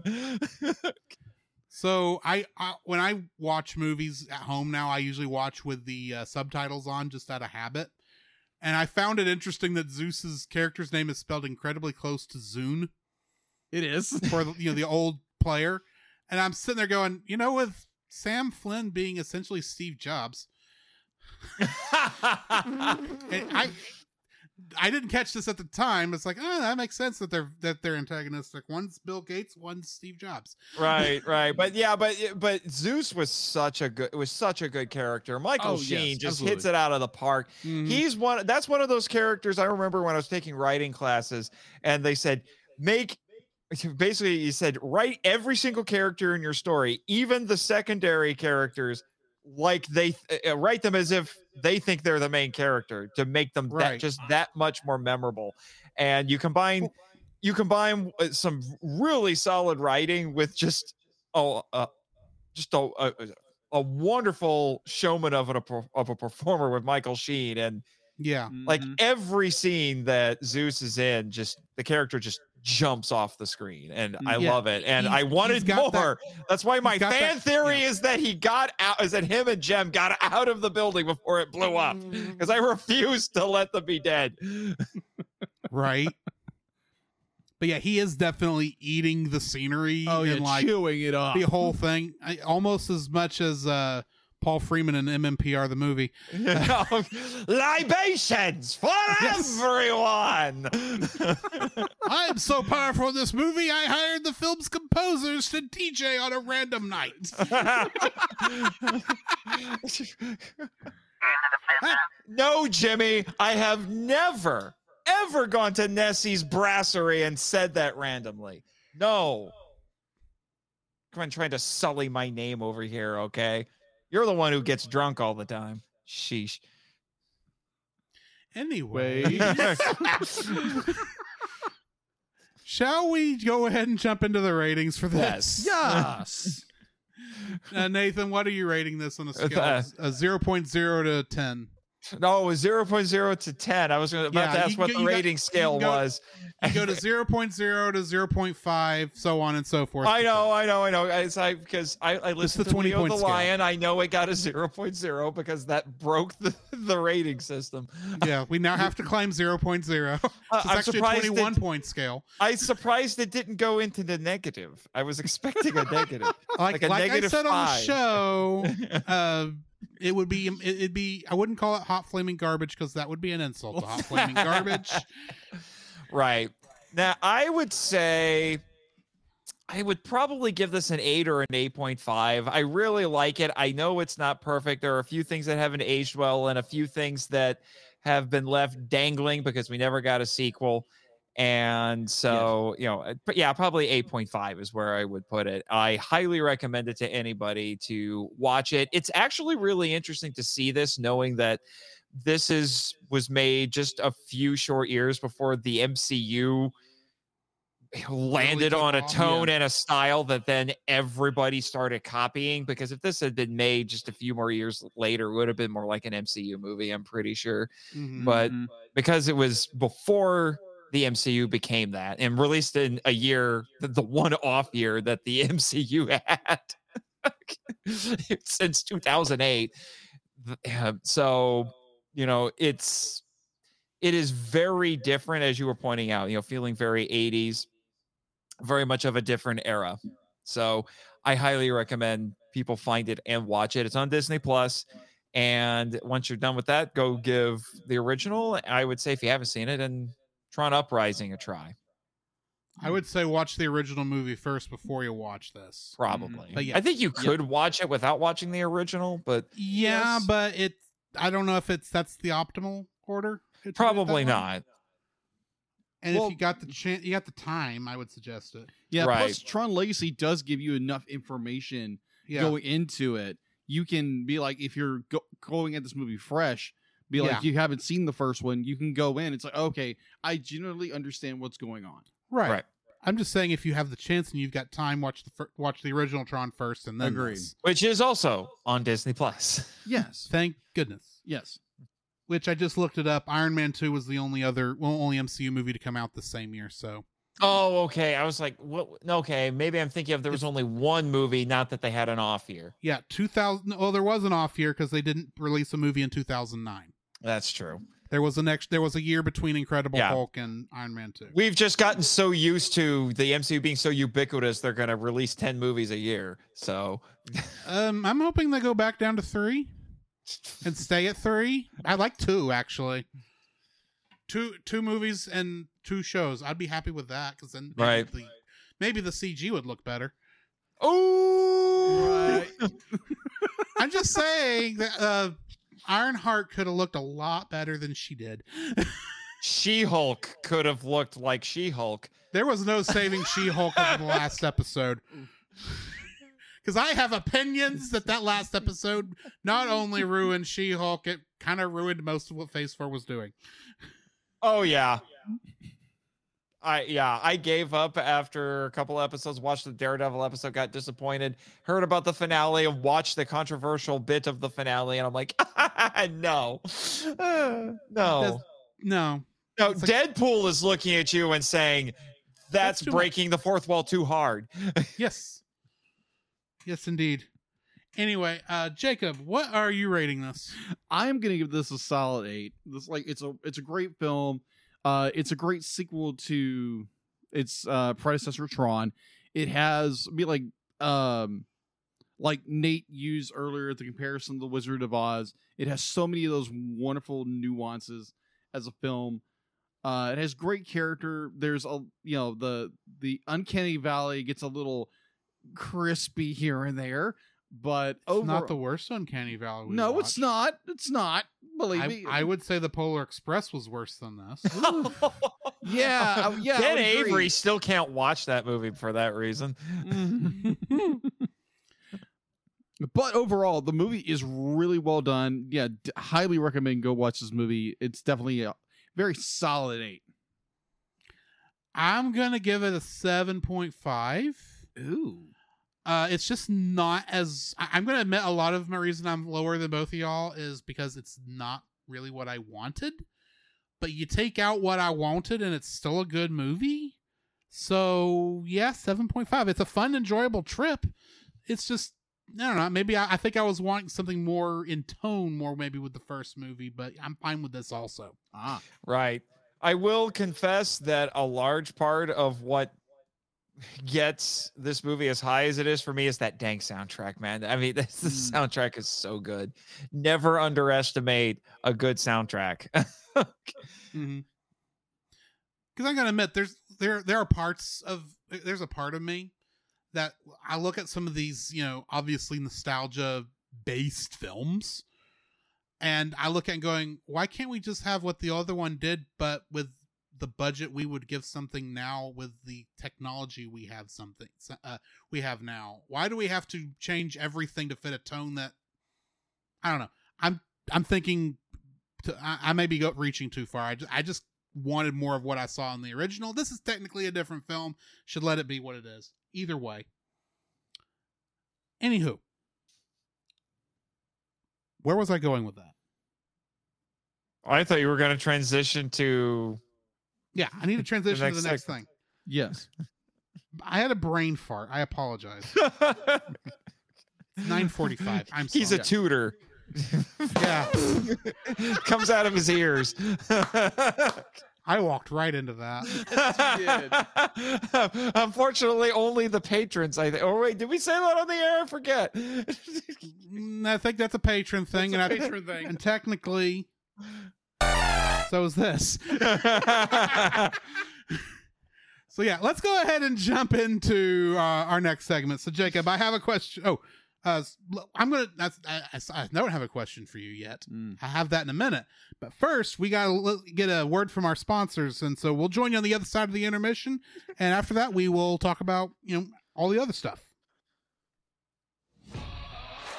This podcast is a proud member of Culture Box. Whether you enjoy geeky reviews, comedy, or original fiction, you can open up the Culture Box and find something excellent for your soul. Point your web browser to culturebox.media. This week, we suggest checking out Stunning and Brave, where each week hosts Chris Cowan of the Babylon Bee and Nate Henderson of Some Boring Budgeting Job confess their privilege, spotlight stunning social media posts, and fabricate outrage, all while keeping you super woke and enlightened. They will make you laugh. That's right. You have no choice. Check out Stunning and Brave at stunningandbrave.net. The Cellcast would like to thank the following patrons: Josh Adams, Ashley Ruiz, Book of Gaming, and PaulJPowers.com. To get your name on the show, plus uncut episodes, early access to the Cellcast Plus reviews, and special art from Jacob, please donate to us on Patreon. I still find it funny to have the Master Interrupter interrupt the Patreon shout out. And it's not me. Yeah. Or you, Jimmy. All right, Jacob, I do actually have a question for you now. All right. What have you been watching? All right. So what have I been watching? So actually a lot, the past week and a half. So we did a singles movie night last Saturday. Yes, we did. Yes, we did. I was there for that. Yes, you were. You had to go find a DVD player. The DVD would not connect with the TV. Let me explain. Okay, because it's a lot. There's a little bit to it. A little. A couple years ago, our church did a big AV upgrade and replaced a bunch of the TVs around the building. They replaced the one that we were going to use was in the coffee alcove, and it only had HDMI ports on it. Mm-hmm. And the singles department DVD player that we've had for years that works fine with the television that's actually in our Sunday school room only has RCA jacks. So it wouldn't work on that television. So I had to run back to the apartment, grab my Xbox, take it all the way back up there so we could watch this movie. Fun fact. I hope it was worth it. My disc 1 of Power Rangers Turbo was still in the unit when I got there. So we'll just watch that instead. Well, anyways, we watched a little movie called Courageous Legacy. It's a movie that came out in 2000. What was that? Wait. As in the movie about cops and fatherhood? Yes, that one. Yes, that's a sequel?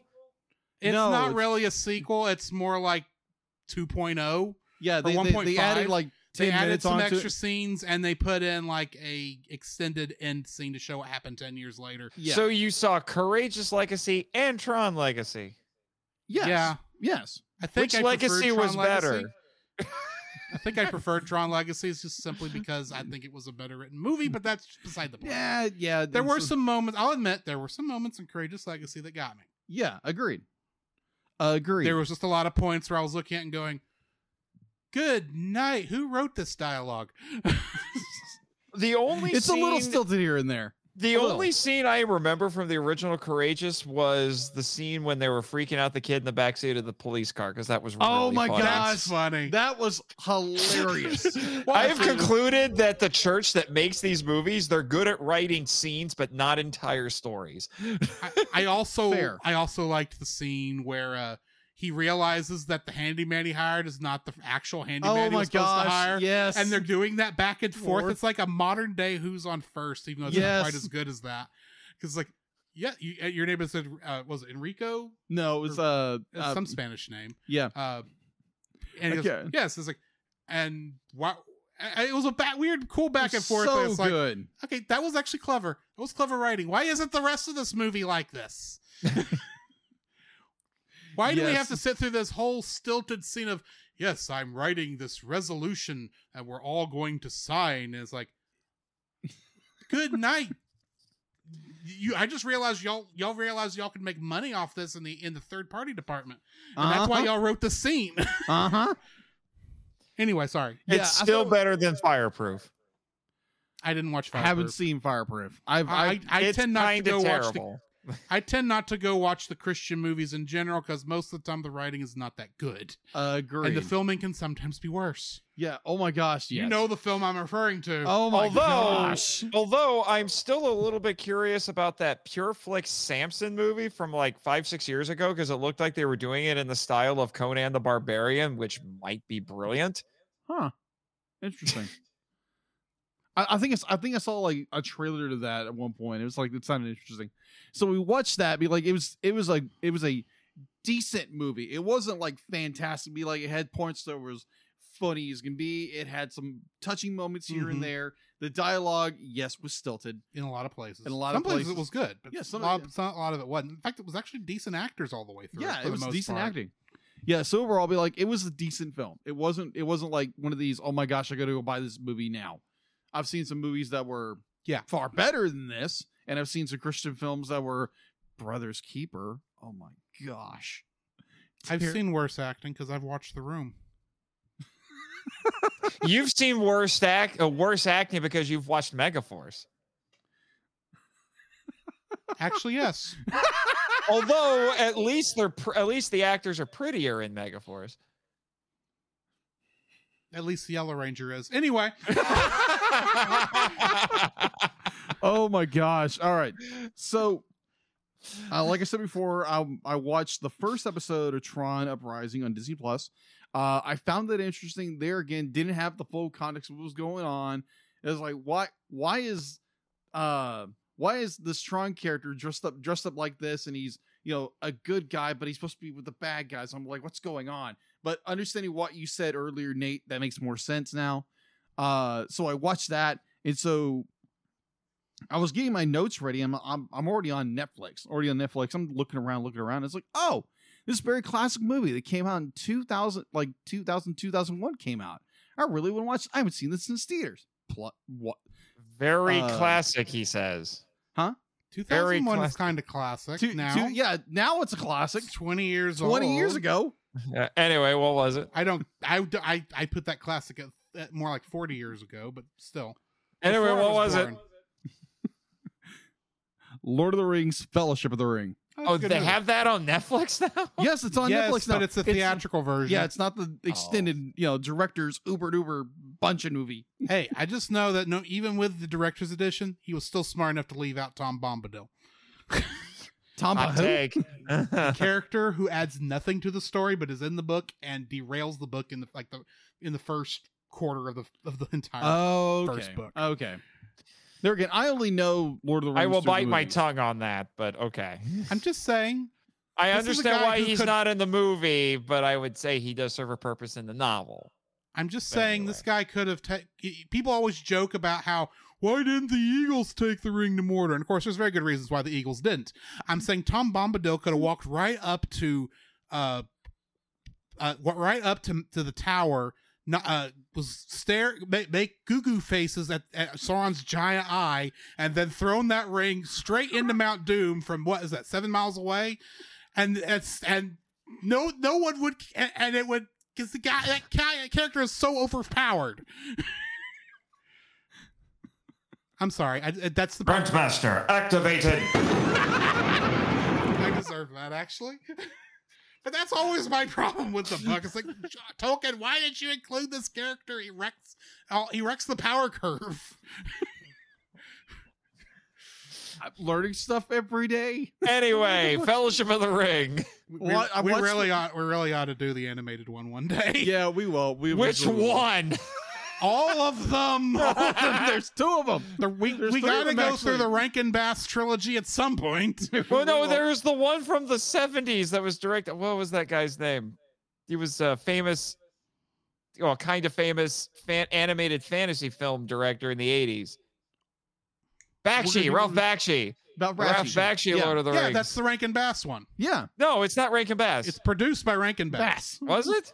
Yeah. Yes. It looks so different that I never thought it was Rankin Yeah, Bass. it's not. People always think of the Rankin Bass as the as either Thundercats or the stop motion stuff. Mhm. They did a lot of the 2D animation stuff too. They did. Okay. I was gonna say that would be an interesting one because it ends on a cliffhanger. It ends right after the Battle of Helm's Deep.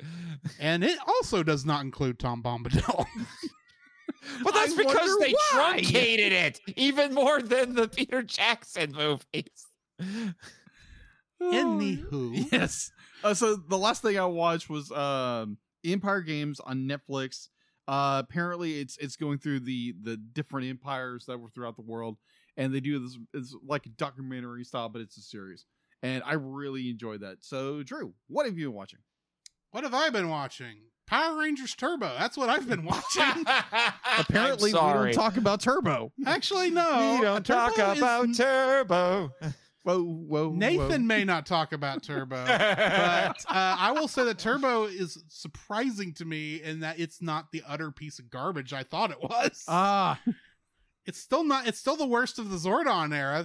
But there's actually some like decent concepts I'm seeing in here, and I know some of that is not coming from Car Ranger. Some of that is trying to make Car Ranger footage work. Just from the couple episodes of Car Ranger I've also seen and go, how on earth could they fit this into what Turbo Power Rangers was doing? And then I see the actual episode and go, oh, that's how they did it. I'm just saying the fire truck episode from was it episode 11 or 12 where they if Turbo, that comes from the first episode of Car Ranger, and I had no idea how Car Ranger how that was going to work until I saw it. So anyway, sorry, off topic. Not really off topic, but anyway. Other than that, I have mostly been playing Hogwarts Legacy. How is Another that? Legacy. You istophobe. Whatever. That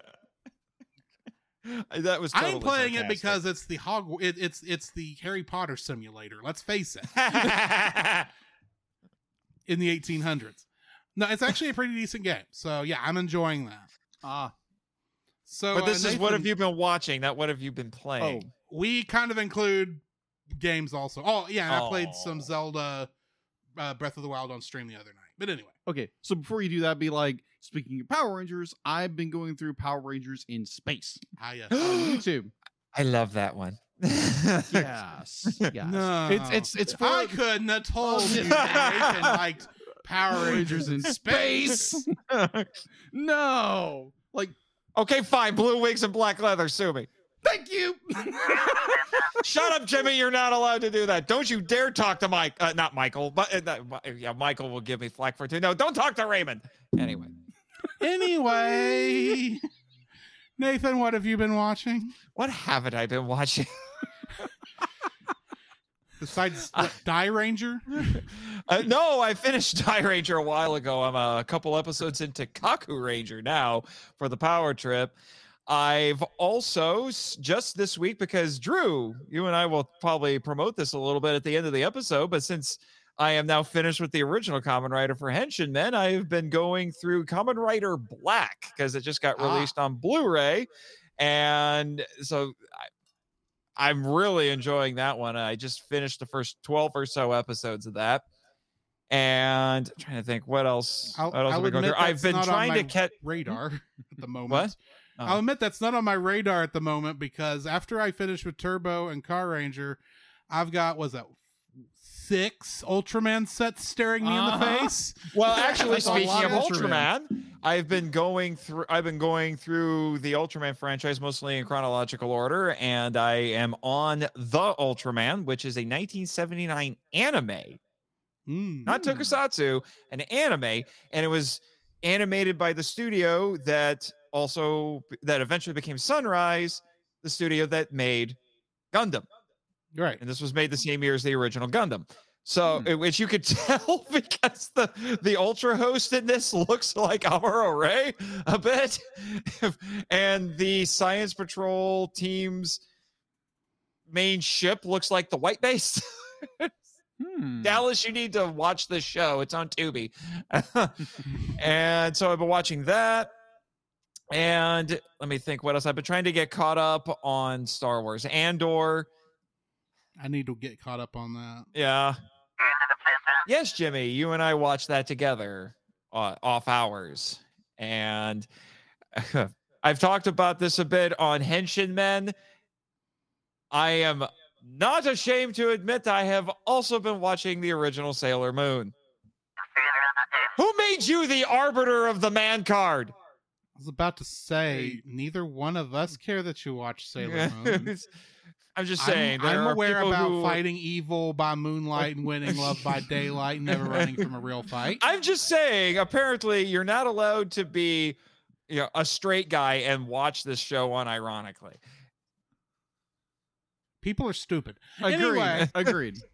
It's just old girl Power Rangers. I mean, seriously, it's just old girl That's all Power it is, Rangers. yeah. It's just the movie it's just a television show that actually modernized magical girl shows outside of cute shows of girls seeing what their future careers could be, because that's all Magical Girl was before that. Well, Cutie Honey was kind of the first Magical Girl, but that's awkward. Okay, I probably should just send you the link, but there is a YouTube channel I was watching that did this whole thing on a character called Minky Momo. That was I've heard of that, actually. Early Magical Girl, like a 70s, late 70s, early 80s.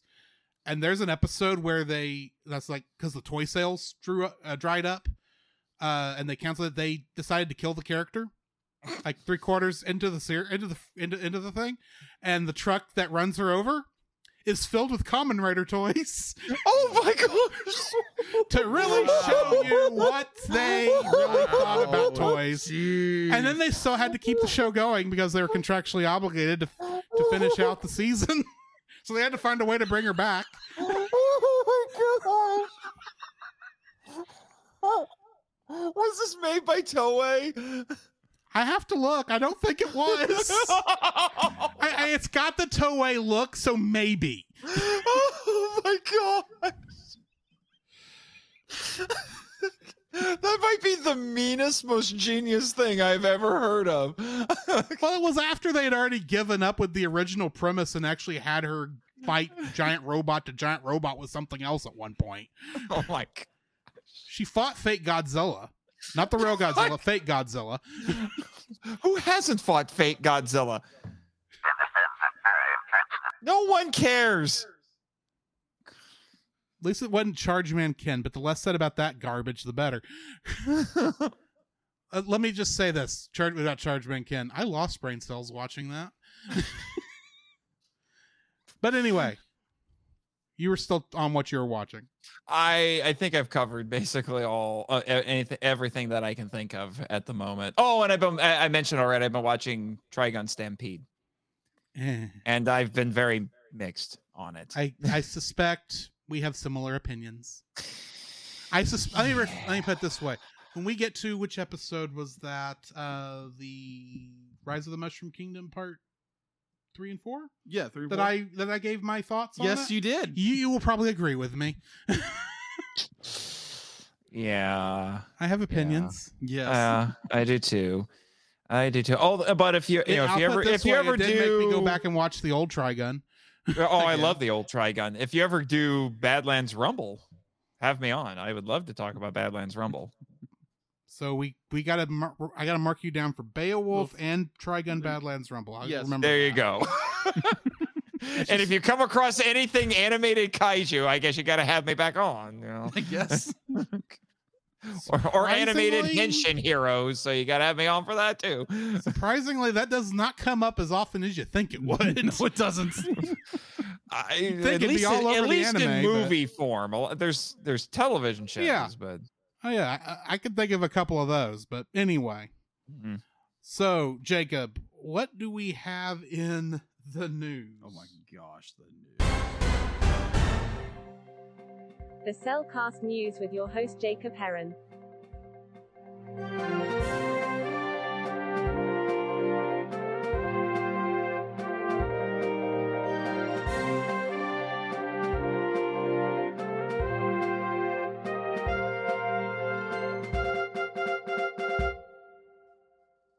Why, thank you, deal. And going into the news, apparently we're getting a new animated movie, from the acclaimed award-winning writer Kate McCullough.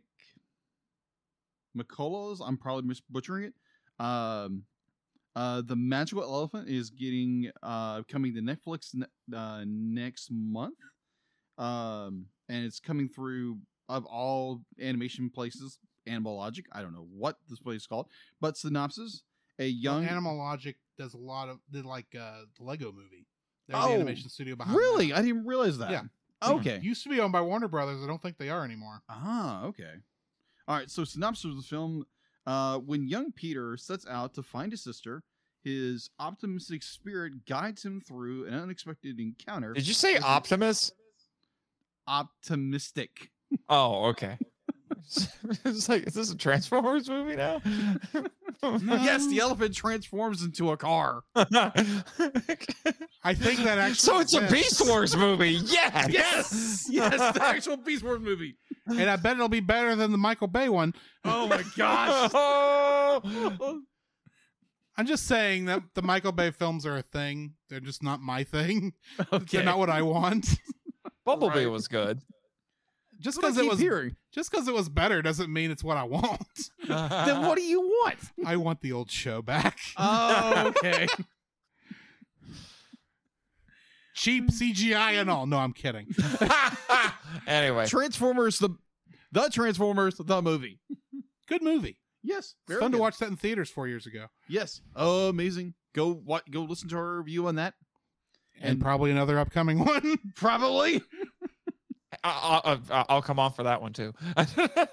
Okay, that checks. That's kaiju. that is kaiju. Unicron is a Planet-sized kaiju robot that counts. Yes. I am Unicron. I am voiced by Orson Welles, and I am facing off against Leonard Nimoy. Yes. And one of the kids from the Breakfast Club. Oh, all right. Going back. And Monty Python. Yeah, he's there. Yes. Dare to be stupid. That Fun song fact: makes no Rengar sense was in actually context. voiced by That's all Weird right. Al in one Transformers cartoon. Anyway, Yeah. Going back into the synopsis. the magical elephant is coming, and it's Yes. not Dumbo. Yes, it's kind of a Dumbo movie. And it's just like seemingly impossible task to give hope to an entire town on his way. So going into the second bit of news, DreamWorks Animation's long-awaited return to the Shrek universe begins with a new adventure when Puss in Boots: The Last Wish arrives on digital on February 21st, followed by a 4K UHD Blu-ray and DVD release on February 29th through Universal Pictures Home Entertainment. And I've heard it's actually good. Mm-hmm. I don't know. I haven't watched it yet, and it's a long way off from us because we've got what? Several. Four Shrek movies plus the first Puss in Boots movie. Yes. My God. It's not as bad as all the Minions movies, but still. Well, you got to get through Shrek 3, which Shrek 3 is terrible. I'm not doubting you here. I've heard that one's bad. Yeah, the fourth one's a redemption to that one, but you still got that the third one. Either or. So did anybody watch the Super Bowl? I didn't get a chance. I didn't watch the. You didn't find a place to watch it? No, I didn't. I was even so turn it on heartbroken I at didn't. home? Huh? You didn't even turn it on at home? No. I thought you would have looked that up to see how to, because somebody had it like for free. You could watch it. Huh. I don't remember who it was, but Yeah. I'll I send you just that link next realized time I that see it. me raising my hand only makes sense for the live stream version of this. Yeah. I didn't watch the Super Bowl, but I know of a commercial that was on it that you're probably about to talk about. So a new commercial or new it's a really commercial. It's more like an advertisement for the Super Mario Brothers plumbing. Right. Not the movie. Not the movie. Not the movie. Their plumbing service. Plumbing service, which is absolutely hysterical. And it was done in the style of the Super Mario Brothers. Yes, it was. Well, and the funny thing is that song is the theme song to the Super Mario Brothers Super Show. Yes. And there's a good chance that the actress playing the customer in that was the original voice for Princess Toadstool. We don't know this for certain, but she sounds a lot like her. And that voice actress still acts. I had to look it up. How does she not look like, well, wait, it's been a while since I saw the commercial, but I'm like, does she look like your grandma? I can't remember if she looked like your grandma or not. No, she was looking like your grandmother. But anyway. Yeah. So that was a thing. That was a very funny commercial. If you had not seen it, go to YouTube, look it up, and then go to the website because it's brilliant there too. I did not check out the website.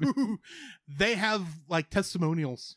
Really? One is from their mom, which is a 5-star review.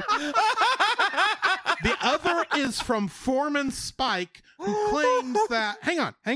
Oh my gosh! I'm gonna read this verbatim. Hang on. SMB. It's already still in my history. The website they gave in the commercial's real? It's a viral it's real, apparently. Site? Yes. The testimonial from Spike is Cool. That's the characters. That's the name here. There's no loyalty with Mario and Luigi. The subpar Mario Brothers used to work for me until they decided to break off and start their own business. Business is spelled Bussines. They'll, no apostrophe, learn their lesson someday. 1 star. User Bros Mom says, the Mario Brothers are the best in the business. They're polite, professional, adorable, and treated me like family. 5 stars. Wonk, wonk, wonk. Brooklyn couple, 2 stars, says, SMBP left my house an absolute mess. I would have given them only 1 star, but my sweet angel of a dog absolutely loved them. He just wouldn't leave them alone.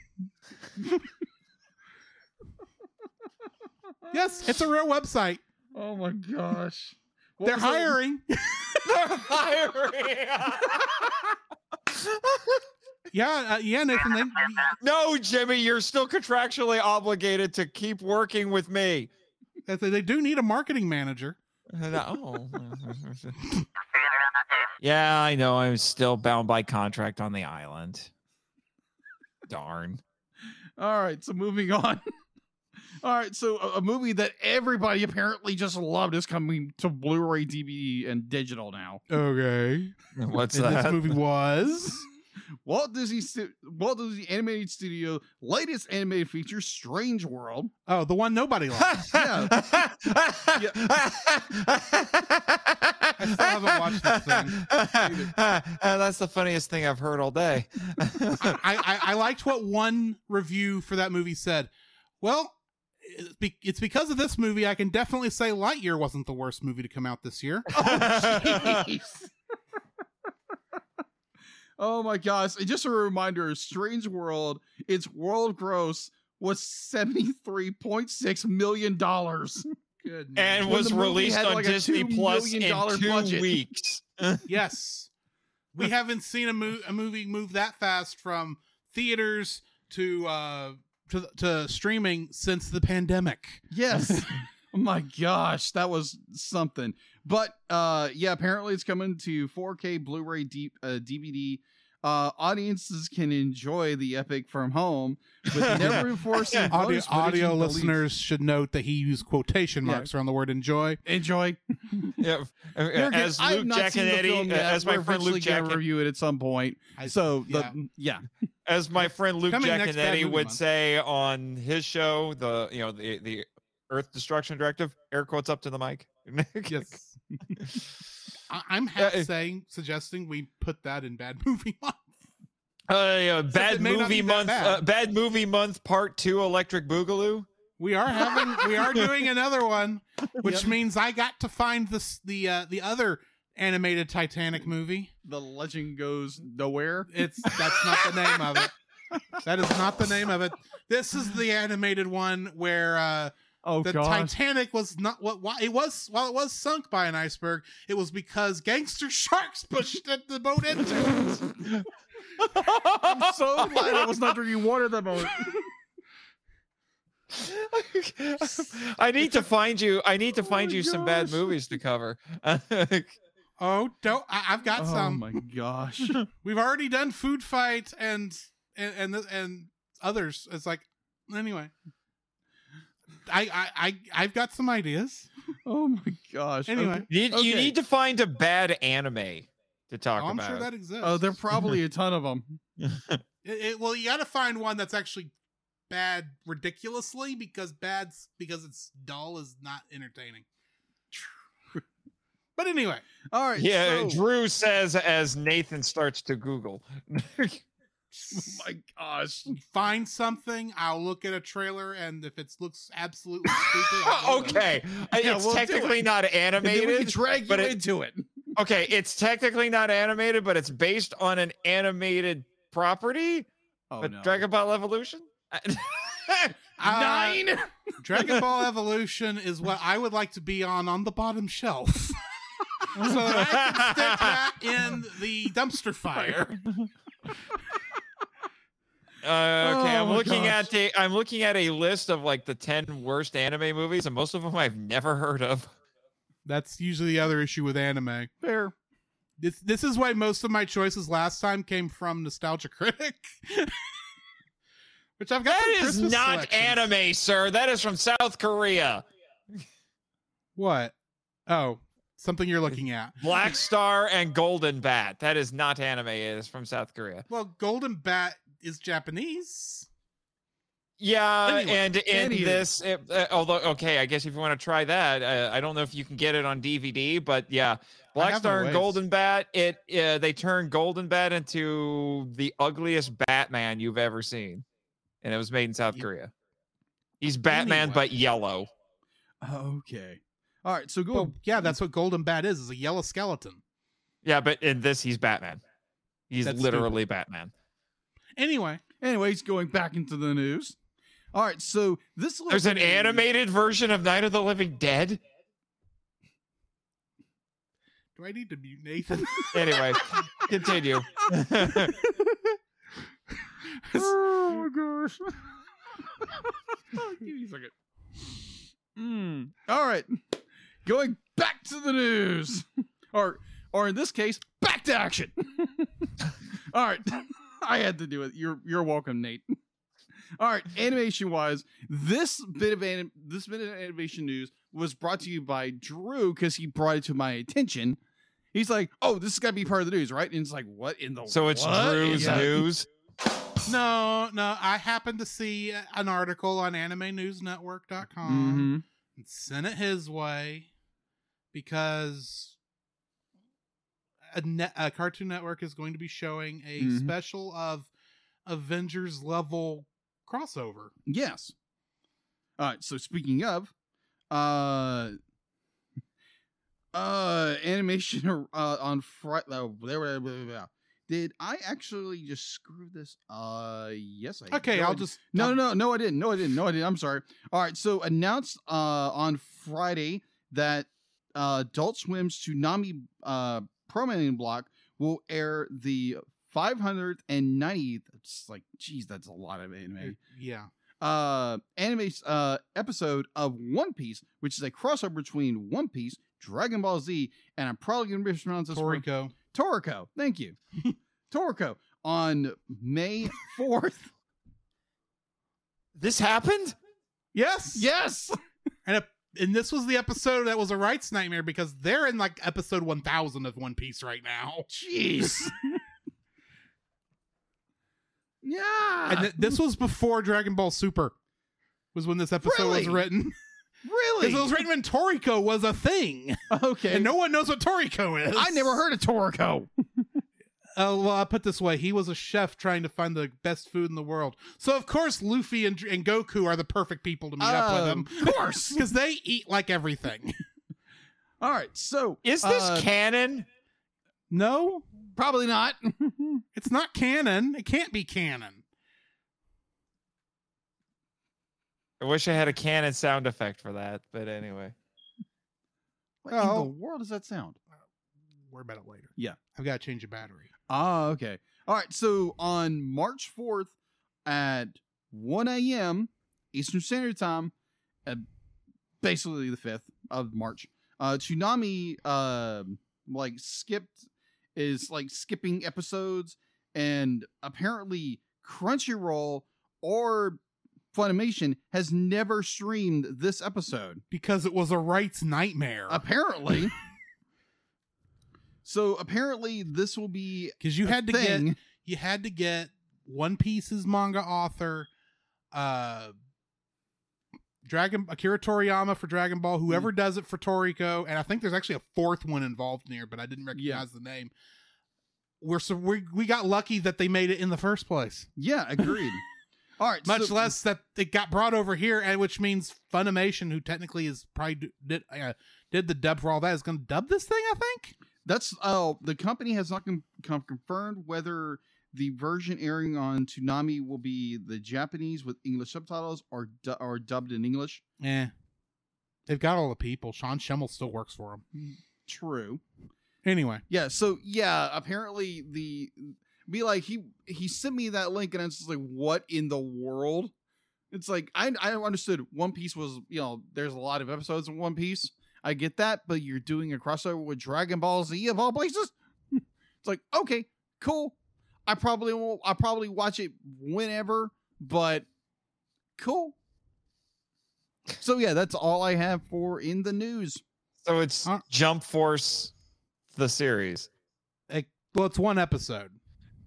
Jump Force, the episode. It's probably better than Jump Force. But before Jump Force. Mm-hmm. And it's probably better than Jump Force. Very, very likely. So we do have one more segment. Yes, we do. Since we have a guest on here.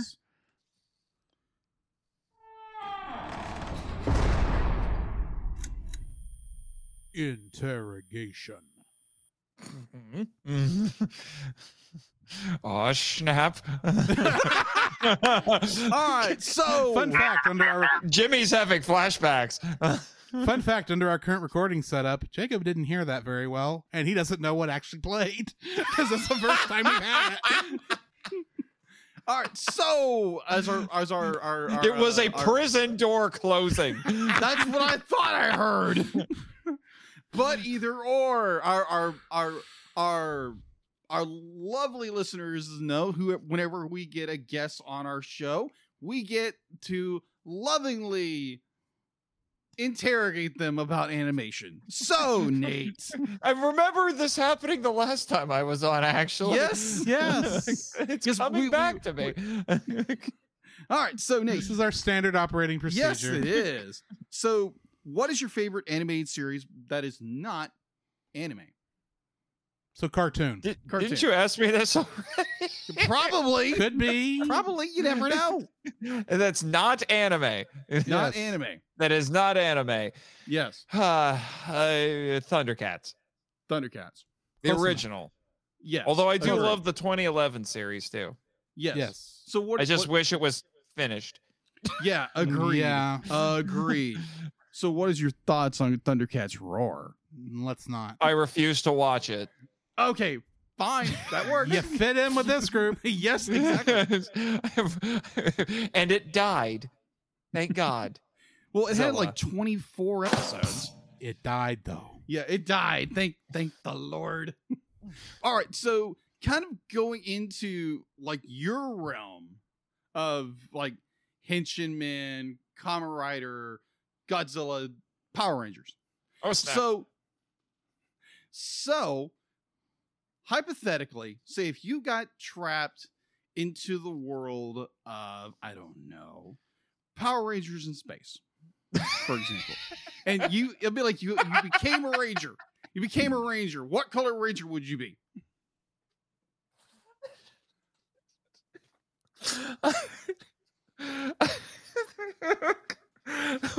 So, do I want to be my Power Ranger crush's brother or pseudo boyfriend?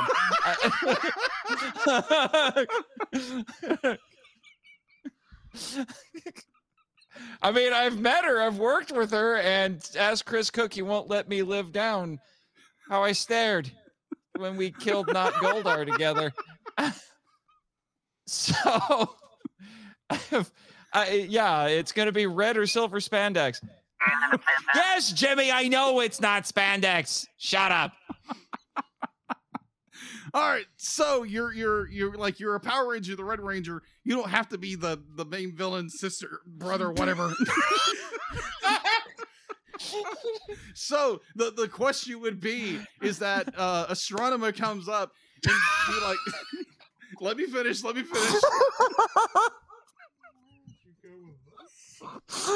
I've told you this before. Oh, I know. Continue. So he like Astronema tells I'm probably turning red enough for the spandex at this point. You are going red. But so you're going up against Divatox. Astronema. Let's hope Divatox isn't involved. She was in a handful of episodes of In Space, and she was better in Space. Because In Space made everything better. All right, so either A, do you fight her, or do you kneel before your new empress? Probably depends on my mood at the moment.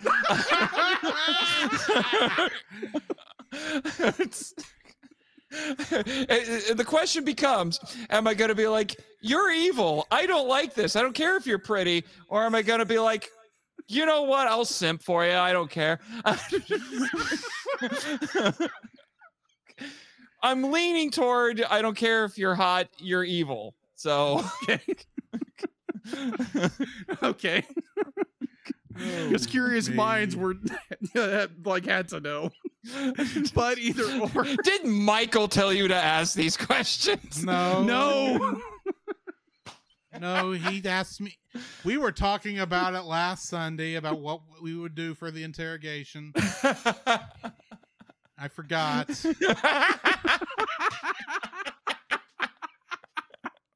Oh my gosh. You got a good laugh out of Jimmy. Oh my gosh, but okay. Go ahead. Don't you dare use this as blackmail material with Jessica. Oh. Jessica doesn't listen to the show. As far as I know, unless you talk about anime, then she'd probably listen. We talk about anime from time to time. Yeah, then she probably We have a whole listens. Miyazaki month. Yeah, she was very happy when that was going on. Anyways, I did think of asking Jimmy a question, but the only thing I have, I don't think he'll answer. Oh, what's that? How did you survive the war? How did you survive the war in space? Did you not watch the anniversary stream? We got a lot of theories. That was not a straight answer, my friend. He's not talking. I didn't figure he was. Okay. Gotta wait for those memoirs, right? You gotta wait for the memoirs, yeah. oh my god. Although we did get some great theories when we did the anniversary stream. My personal favorites being it was the aliens from Ghidorah, the three-headed monster, The Zillions? and the other one being what was it? A wizard did it. And that was Wizard the did entire. it, probably is it. That was the entire theory. A wizard did it. Q was involved. Gotcha. Probably. All right. Unless you can think of others, I have nothing left. I don't. Let's just go ahead and jump into our review of the X-Men animated series. Snicked. Previously on X-Men. Meet the sulky, over-bulky, kinda hulky superhero. A two-fisted and electrically transistored superhero. An exotically erotic and aquatic superhero. The Marvel superheroes have arrived. X-Men, X-Men, it's the day, X-Men, X-Men, come and join me.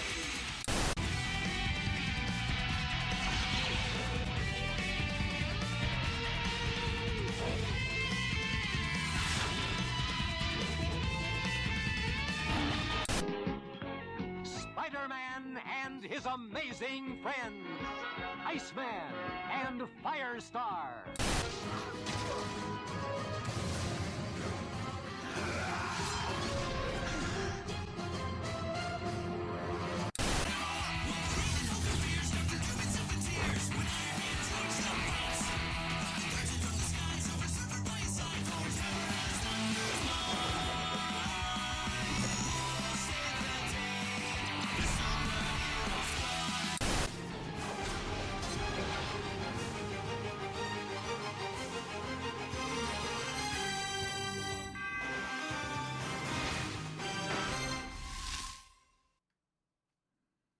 All right.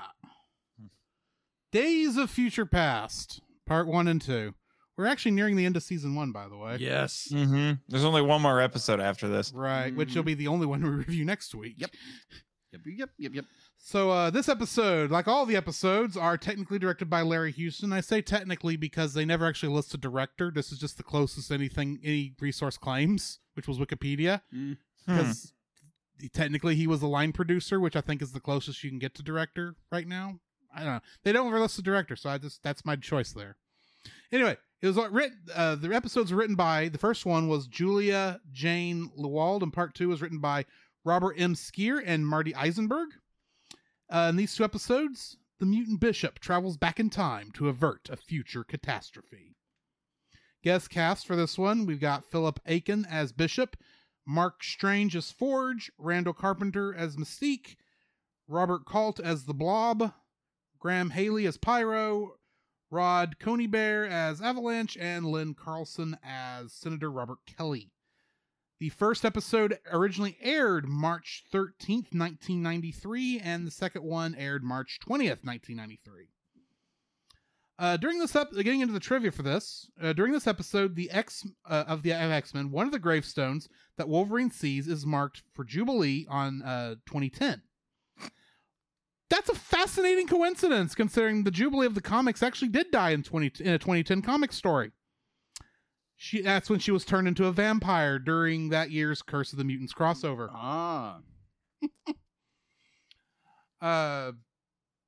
Bishop and Forge weren't in the original comic story of Days of Future Past. The time traveler in that was Kitty Pryde, who does not appear at all in this series. She is replaced by Bishop, who does not appear at all in the original story. Except Kitty Pryde was in that pilot episode that they did. Except that was made like 5 or 10 years prior, so it's not really connected at all. Prior, huh? That was unintentional. Yeah, no, that was the late 80s, if I remember right. Yeah, it was like 80. Either way, it's technically separate productions. Yeah. Because it's not even like the same voice cast.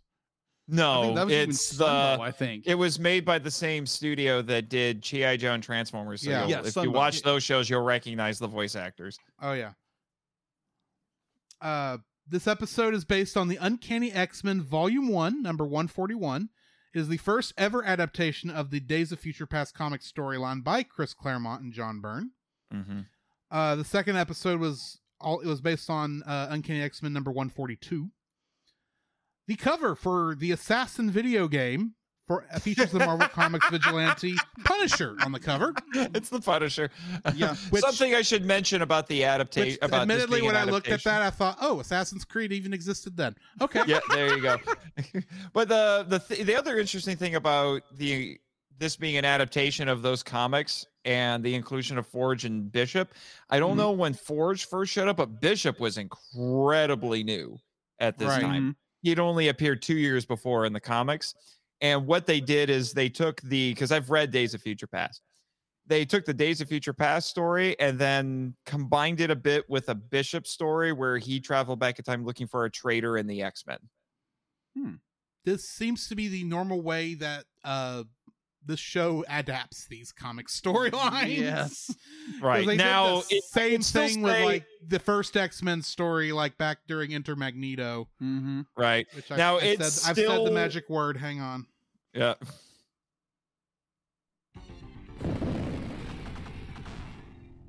I am Magneto, master of magnet. That's not even the best line from that game. No, but it's the one that makes me laugh. The best line from that game is X-Men, welcome to die. Right, but this was the first one that came to my mind. Yeah. I know. Anyway. But anyway, yeah. So yeah, like I said, they kind of combined them a little. It's still more Days of Future Past than the other story. Mm-hmm. So you can actually call this an adaptation. Right. The method of time travel used in this storyline from the comic book didn't have a person physically go back to the past. Instead, it had a telepath causing the mind of Kitty Pryde, her future self, to switch with the mind, or Kate Pryde, sorry, her future self, to switch with the mind of Kitty Pryde in the present at the time of the assassination. Which is actually something the movie adapted better Wolverine. or adapted closer. Right. Yeah. Go figure. But it had another burly man go to the past. Instead of Metal Claws is more like what Bone Claws. Except the Bone Claws was started before that, which the less said about Bone Claws, the better. Bishop's mutant file is 051063-241. It is 3 digits off from Jubilee's file number in Night of the Sentinels Part 1, which was 051063-244. And this is relevant. Why? I just find it interesting. Oh, okay. That her number is technically higher than Bishop's, despite there's 40 years difference? 40 years difference? Anyway. Yeah. Storm comments that she knows Gambit better than anyone. In the comics, it's actually Storm who brought Gambit onto the team. Wolverine's skeleton can be seen floating in a tube when Bishop returns to the future, indicating that he died in the last episode. Which minus it looks more like a Terminator. Yeah. And I'm sitting there going, so is it just the animanium part of the skeleton? Because technically, shouldn't he still be able to regenerate from that? Yeah. He's done it before in the comics. Oh. That's because they've made him ridiculous. The only person who should be able to do that are characters like Lobo and Deadpool, who are powered by parody. I'm just saying. Anyway. I have heard that he's been decapitated and still survived, because if you can get the head back to the body in time, it will reattach itself. I mean, according to one comic storyline, he was the very first human, period, and is still alive somehow. But the less said about that comic, the better. Modern comics are stupid. Yes, they are. Rogue recognized a familial tie with Mystique before it was revealed she was her mother. In the comics, Mystique was also Rogue's adopted foster mother under the guise of Mallory Brickman. The comic version Rogue was recruited into Mystique's Brotherhood of Evil Mutants without knowing that Mystique was also her mother in the comics. And Mystique attempts to assassinate Senator Kelly on the orders of serving Apocalypse. In the comic, Mystique was her own woman and decided to assassinate Kelly on her own.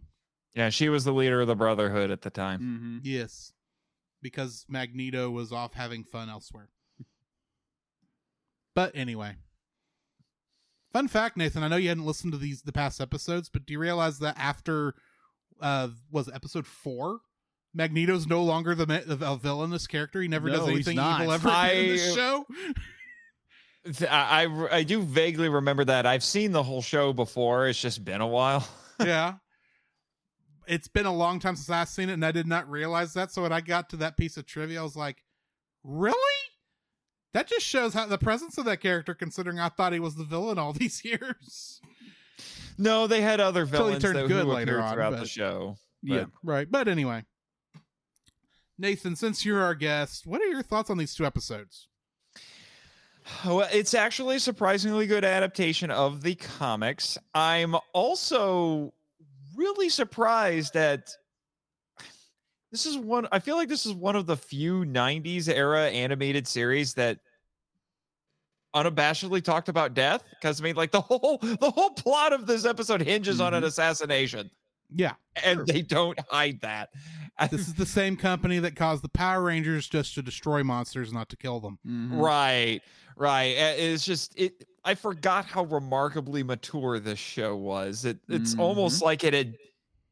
I mean, other than the fact that they can't get really intense with the violence, you could have made this for adults. I mean, I would have believed this was meant for adults, or at least teenagers, because it doesn't feel like a kid show necessarily, because of just the attitude that it has, and the fact, like I said, that it just unabashedly talks about death. So, like I said, I was watching these again. I was impressed. This is the first time I've watched the animated series in a really long time, and like I said, I forgot how good it was. So those are my opening thoughts on the matter right now. Okay, Jacob. I enjoyed it. There again, I have not watched. I have not read the comics, and having Kitty Pryde gets no love anywhere except in the comics. Well, I mean, she was a pretty major character in X-Men Evolution. That is true, but we're talking more. Agreed there. But any other, just Kitty's just not in it. Kitty's a pretty cool character, what I remember. Right. But, I prefer Shadowcat to Pixie, but moving on. Oh, Sprite. That's what she was, not Pixie. The Sprite, yeah. Yeah, that was the name she went by for a while. By the way, fun fact, the original comic book storyline took place in the future portion, took place in 2013. Mm-hmm. Yeah. And they jumped ahead. They jumped ahead to 2055 in this. Oh my god! I will say I did like the joke when Bishop first shows up in 1993. Nothing's changed. The time travel didn't work. I'm going, yeah, you just really, that's a big dig at New York City right there. Yep. Wait, I also love the fact that they still try to. I also love the fact that they try to be non-specific and specific all at the same time. They just say, "Oh, we're going back to the 1990s." Bishop sees a newspaper and is like, "It's the year 19. Wow, it worked." It's like, and what's crazy is he says March 15th, I think, and it's like that's the day the episode aired. Dang! So it's like with Henshin Men. You found out. It just happens again. I didn't have to dig through the Japanese imperial calendar to figure this out. Gosh. Oh gosh. Yeah, good episode. I really enjoy it because there again, it's revolving around the mystery, like who's the assassin, and be like everyone thinks it's Gambit, and Paul Gambit gets no love, but obviously it was Mystique who's doing the entire time, and it's a good episode. You'll be like, it harkens back to other events that happen in the story. What's going on in the X-Men animated series going on at the current time, but it's a good episode, and it does actually a good job of mixing in the actual story. Yeah, it does. Because in one way, this is an event comic that kind of interrupts what's going on. Yes, it does. Except it was only 2 issues. That's the nutty thing. It was just this 2-part story that's just there as part of it's just a part of a normal monthly run of these comics. If this was made now, it'd be like a 12-issue event comic. It'd take a whole year for them to finally finish it. Mm-hmm. Or if this was the 90s, 12 years. That may be a dig at a certain Clone Saga. Oh gosh. Not X-Men related, but either way, that'll come up later. Oh my gosh. No, meaning is like this, despite the fact that this story kind of interrupts what the storyline that the first season is kind of doing, it's actually still works with it because you still get all the stuff laid with the Sentinels. We get to see Master Mold again, even though we don't get his best line. Oh gosh, I'm still plugged in. And the next episode after this one is just like, what? It fits. It's like we get this nice continuation of the story, even though we're coming at it from a different angle. Yes. So I really like that it's because in my mind I saw, we're doing Days of Future Past. That'll interrupt everything.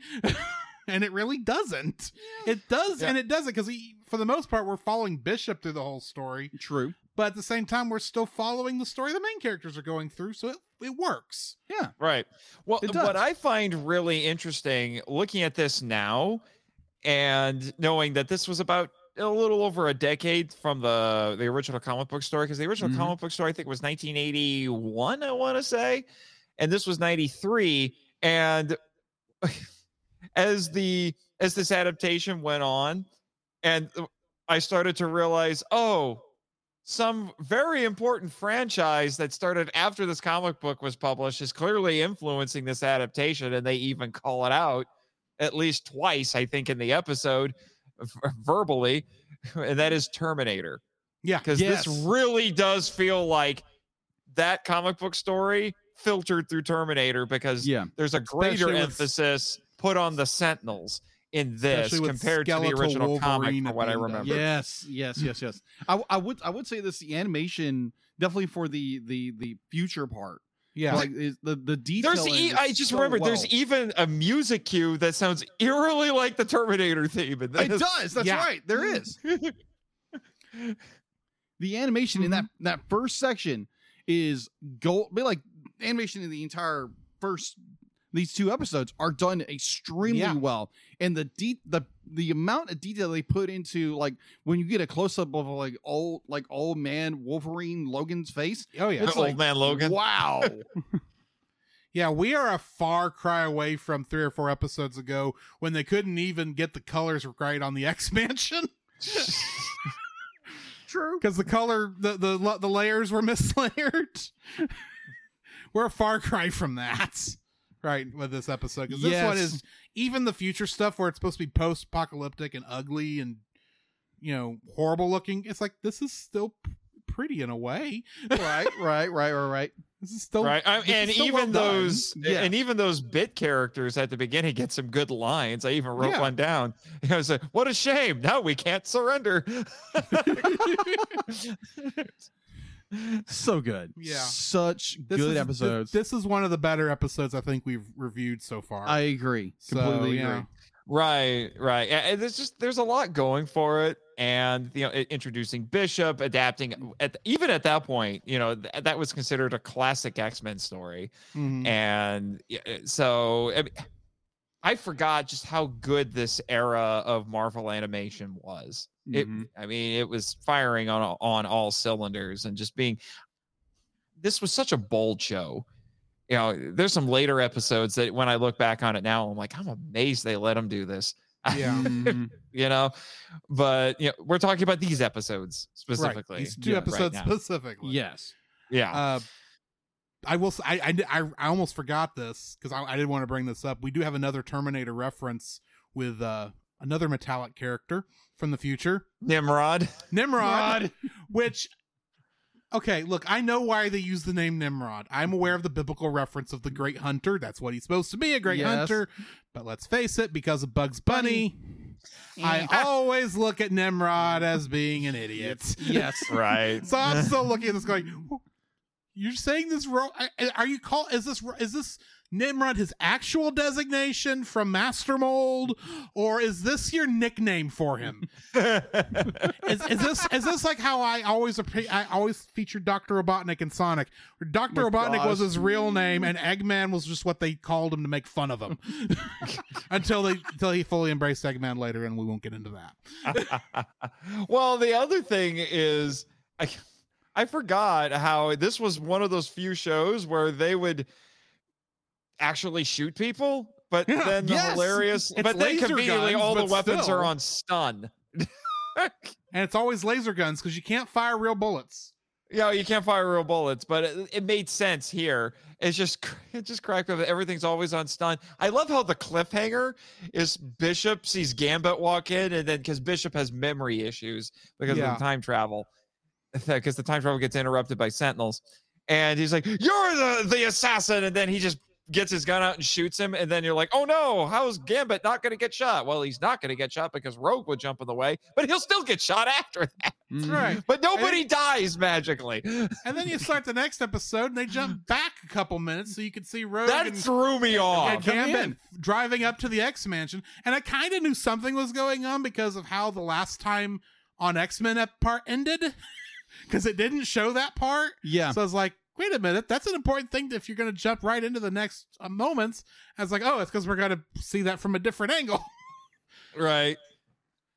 It just cracked me up that, you know, we'll actually shoot people, but we also kind of undermine the fact that we're going to have people get shot because they get shot and they don't die. Yeah. It's just kind of weird. Speaking of weird. Because network censors. Yes. Right. But speaking of weird, I don't know if you guys knew this or not, and maybe I'm just misremembering how things used to be, but I've been watching a lot of these 90s era Marvel shows on Disney Plus. And have you noticed that when you get to pieces of animation that are particularly flashy, it gets dimmed? That's a Disney Plus thing. That's what I figured it was. I'm like, they're probably dimming it because they want to make sure nobody has an epileptic seizure. I claim it's a Disney Plus thing. This is a modern standards and practices thing with the flashing lights because they don't want to trigger epilepsy, which I get. Yeah. Don't get me wrong. Right. Yeah, but you can thank Pokemon for that. Yes. Actually, there's some more. You can blame some other things, but that we won't get into that. But there's some newer stuff that they've done some atrocious stuff with trying to stop the epilepsy. But it is what it is. Right. It was just a thing that I noticed. If he doesn't get a seizure, I'm safe. Yeah, exactly. Because he's a lot more susceptible to it than I am. Which be interesting when we go to watch Spider-Man in Across the Spider-Verse if they do the same intro, which nearly gave you a seizure. Oh my gosh, yes. Which I didn't think about at the time. It happens. It happens. Jacob, whatever you do, don't watch the Speed Racer movie. Oh gosh. I was seeing clips of that and it's like, whoa, okay, that's intense. The first television. When I actually watched it, I'm like, this might be the first movie that could technically be a murder weapon because if your enemy has epilepsy. Oh my gosh. Yeah. Which that's not as bad as Incredibles 2. Incredibles 2 wasn't terrible, but it still was like it would. Yeah, I can much more see how that would cause problems than the opening logos to Spider-Man into the Spider-Verse did for you. Yeah, no, but anyway, getting back to these episodes, I have to. You guys joked about not paying attention to details. One interesting detail that I appreciated in this is Bishop does steal he hijacks, I should say, a bus. First off, I'm like, is he really just going to walk on this bus carrying a gun and no one's going to care? Nope. Everyone runs out of the bus. But then even when he takes over the bus, he doesn't quite drive it correctly. I'm like, thank you for paying attention to the fact that he probably doesn't know how to drive a 60-plus-year-old vehicle properly. Mm-hmm. It'd be like any one of us trying to drive an old car. We might be able to do it, but it's not going to be pretty. Yeah. Well, admittedly, you put me in a car with a stick shift on, I'm not going to do too well because I'm used to automatic. Mm-hmm. Right. But anyway, we got anything else before we end the episode? No, this was really good 2 episodes and can't wait for the end of this season. And on into season 2. All right. Well, I did have a few other notes here that I thought were interesting. Go right ahead, because I forgot to look something up earlier. Okay. Well, like the not Days of Future Past portion of this with Beast in prison, I actually thought was really interesting because, he's in prison. He's like, I could escape whenever I want, but I'm not going to because of the cause. Which I thought it's such a Beast thing to do. Beast is such a wonderful character. I agree. There was also one point I did notice, be like, in the first time in this series, the X-Men actually helped humans for a change. Actually saved humans for the first time in the season. Yeah. And I would also like to say that I have been to where the climactic fight of part 2 takes place with the Brotherhood. Mm-hmm. You know, over by the Washington Monument. It's like, oh yeah, I know that location. They actually got it down pretty well. Huh. Interesting. So yeah, so I've actually been there. So kudos there. And I also actually have a little bit of nostalgia for that fight because I remember channel surfing one Saturday morning and coming across it. And I specifically remember the part where Blob got blasted in the gut and he belched. I don't know why. I just remember that part. And I remember the ending with the magnet. I didn't get it at the time, though, because I didn't know who Magneto was. This show was my introduction to X-Men, as I'm sure it was for a lot of people. Yes, it was mine. So Right. And I also just wrote down just a few funny lines that, particularly in part 2, that I'm like, somebody in this writer's room is just having too much fun. Because this is when Gambit is going after Mystique disguised as him, and you have lines like, "Surprised to see me? I know I am." That was good. This will anger Jimmy, but the first thing that comes across my mind is, "This is getting out of hand. Now there are 2 of them." Oh, calm down. Anyway, and then I forgot how good Rogue was in this show. She is so good. I remember her being one of my favorite characters from this back in the day, and being disappointed when the first live action X-Men movie came out. Right? Like, yes. You are not Rogue. I'm sorry. You are not Southern enough. I mean, because I forget what that actress's name was, but I wish they could have given her lines like this. I could spit on him if I wasn't a lady. Yeah. Yes. And then the funny thing was, this is labeled a 2-parter, but it still kind of ends on a cliffhanger. It does. Well, that's because when I got to the end, it was like, wait, I thought I'm only covering these 2 episodes because I thought it was a 2-parter. But there's still a cliffhanger here. All of these episodes that have finished on a cliffhanger. There's been very few that actually finished up. It's like the end of the story. Which was, I remember when I was trying to watch the show, it drove me a little bit crazy because I'm like, there's not any real resolution. It was very, very serialized. And what was bad when Disney Plus first launched, these episodes were out of order. Yeah, that's right.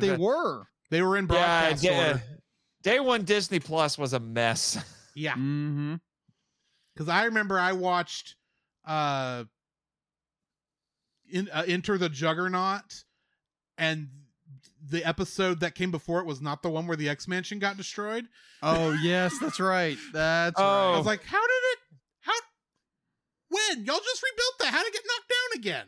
Oh, the Enter the Juggernaut, which became that's the one that has my favorite X-Men, later, which is Colossus. Yes. Anyway.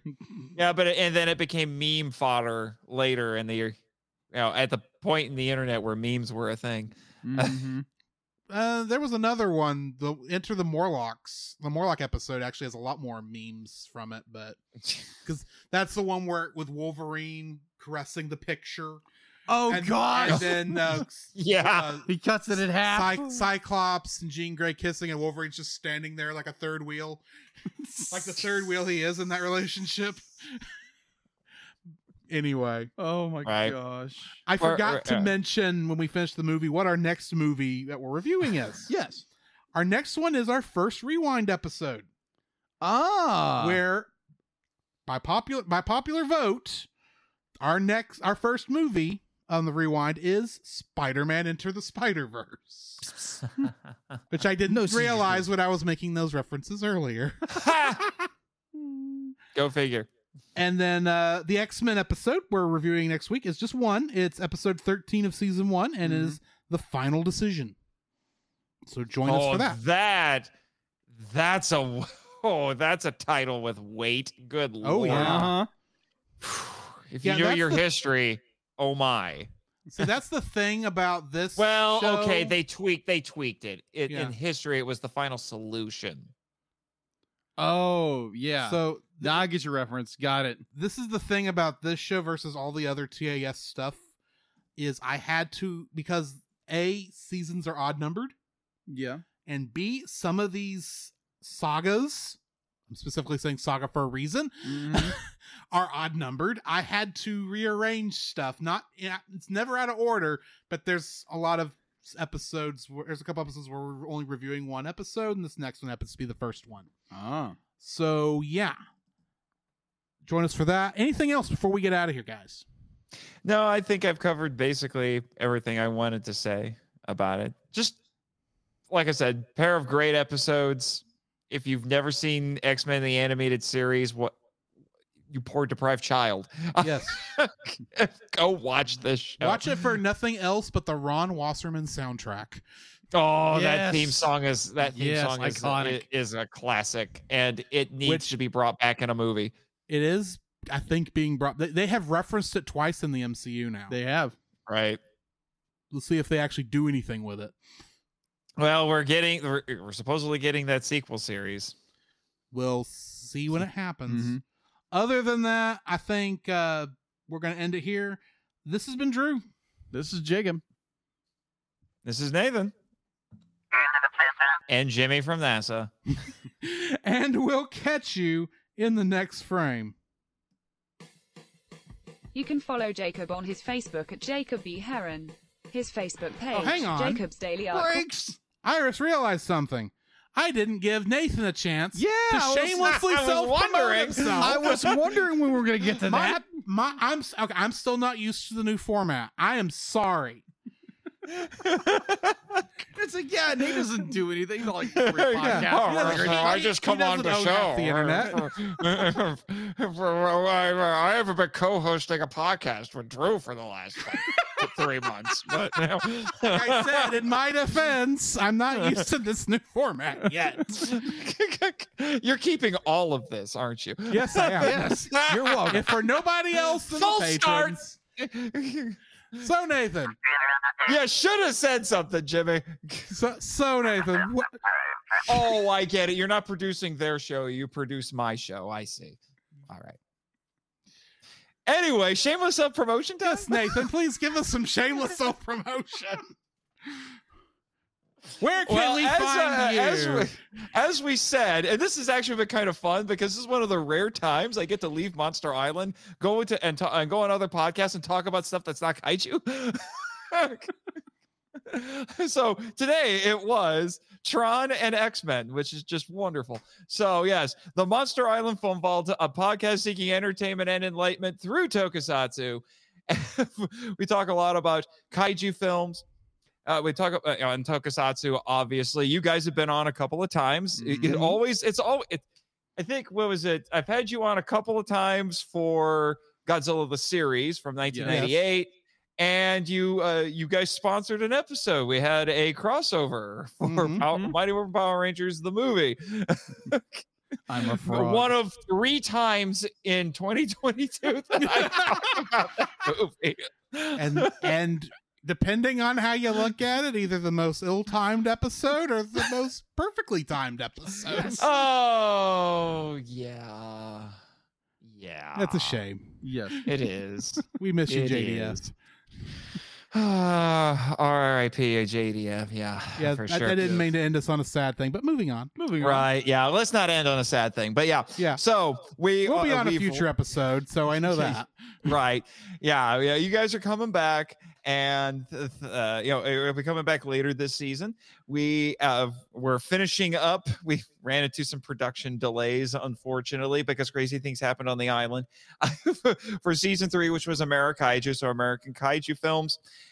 This season 4, we will be doing the Monster Island World Tour because Jimmy and I have to go wrangle some escaped kaiju who conveniently went back to their home countries. We just decided to make a stop here in Texas while we were doing it. So we're looking at kaiju films that were made anywhere but Japan and America. So I was about to stuff say, like what Mexican kaiju was close enough for you to drop by? Well, you do have Gareth Edwards' Monsters, which is a British film that takes place in Mexico. Ah. Okay. We do have a couple of those things to go wrangle at some point or another. That's because that would be the closest thing not in America, but anyway. Right. So so we got some exciting stuff going on there. You'll get to hear us talk about stuff like Super Inframan, which yes, I know is that's a Henshin hero thing, but there are kaiju in it, and I needed an excuse to talk about it. Didn't that come up on Henshin Men? It did. Doing it again. Fair enough. Doing it That wasn't a again. dig. Or we're also going to be spending some time in South Korea because there's a lot of South Korean kaiju films, believe it or not.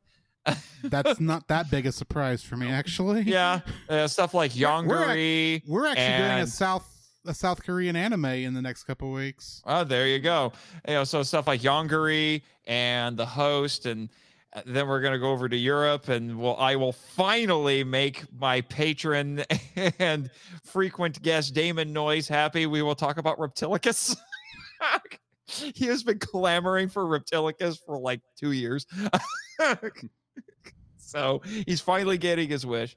So that's what I got going on there. And then I am also, I hinted at it already with Drew, you have been a temporary co-host for me on Henshin Men, a podcast that celebrates Japanese superheroes and their high-flying and high-kicking adventures. So we have finished recording all the episodes. They just need to be edited and published. So we will finally have our coverage of the original 1971 Kamen Rider finished. And boy, were some of those episodes a trip. Yeah. What did you call them? What was it? Was it Evil Rider Sentai Shaka? Shaka Ranger. There Shaka you Rider. go. Shaka Rider. Yeah. Shaka Khan? What? Something. Yeah, something like that. It was right after we had the Children of the Gel Shockhorn. Children of the Gel Shockhorn, eating Crowox. Yes. Spider Lion. Spider Lion. Oh my gosh. Yeah, Jacob. that was a trip. Jacob, I don't know if you're ready for the original Kamen Rider. That's what I have gleaned from this guy is like, whoa, what the? I'm just gonna say you haven't gotten to those episodes yet, but I may have commented on my viewing on this show. You have. I'm looking forward to hearing those episodes. We were like, so I'm watching Kamen Rider. What in the world is this? What is going on? Oh, I admittedly, knowing that my episodes were coming out before yours, I tried to be a little non-spoilery. Smart move. And then obviously we've referenced this several times. I am also the co-host along with my friend Michael Hamilton of the Power Trip, a journey through the Power Rangers franchise. We spent a year going through the entire Power Rangers franchise. We covered it season by season. Henshin Men is a sprint. Power Trip is a marathon. Be prepared for that. You're looking at least a 2.5 to 3 hour commitment per episode on average. And that's a short episode. Yeah, for sure. Although we've had shorter ones this season because we're covering comic books as we wait for more Ranger stuff. We're also covering Super Sentai with a season at a time. But we're only doing one a month instead of two because it takes a little longer to digest Sentai. No kidding. Yeah, but we also we'll have episodes coming out for Power Rangers Once and Always and for Cosmic Fury, the big 30th anniversary stuff that's coming out for Power Rangers later this year. If I can never get caught up on what I'm helping with that podcast on, I might actually finish Dino Fury. Yeah. And then I'm also a cast member for Power Rangers, the audio drama. I play Rito, who crashed our episode when you guys were on. I'm just glad he didn't have an excuse to tag along this time. That's all I'm saying. Yes. Yeah. I don't think he could have really added anything here. No, I'm glad he didn't tag along. We can only handle so much of the snarky boathead. Yeah, so there you go. So I'm part of that, and I'll announce it here. I have also that was because Power Rangers drama was made by Carl Dutton and Scyther Incorporated, Scyther Inc. And he also has an X-Men show, and I have just been cast in the X-Men show, but that episode has not aired yet, so I can't tell you who I'm playing. All I will say is that it's a character who could technically reference Rito and get away with it. That's probably the safest reference, because the first thought that came to my mind, I mean, I do live behind a Mexican food restaurant. But anyway, Jeez. Wow. Wow, sir. Anybody? Wow. Oh wow. And also if you wanna check out my writings, go to my website, nathanjsmarchand.com, where you can see what see a blog that hasn't been updated in like 6 months, and see all of my books and such like that. The website for the Film Vault is monsterislandfilmvault.com. I think and I am also a regular contributor and editor for Kaiju Ramen Magazine, which just published its 8th issue, and you should go get that. Trying to remember what our theme was. We were just scrambling to get that whole thing done. I can't remember what the theme for the issue was. I'm sorry, Travis and Michael, I can't remember. And we've been podcasting for like 3 hours, so my brain's a little fried. Nearly 4. Nearly. Yeah. We just were talkative, and we're still not used to this format, so we're more talkative than normal. Right. But I think that's everything. All right. All right. Once again, this has been Drew. This is Jacob. And this has been Nathan. Sorry. See, I'm not used to the format either. Shut up, Jimmy. And we'll catch you on the next frame. You can follow Jacob on his Facebook at Jacob B. Heron. His Facebook page, Jacob's Daily Art Corner, where he tries to draw each and every day. His Instagram at Jacob B. Heron. His Twitter at Jacob Heron. And his Letterboxd at Jacob Heron. You can find Drew on Facebook at Drew Dodgen.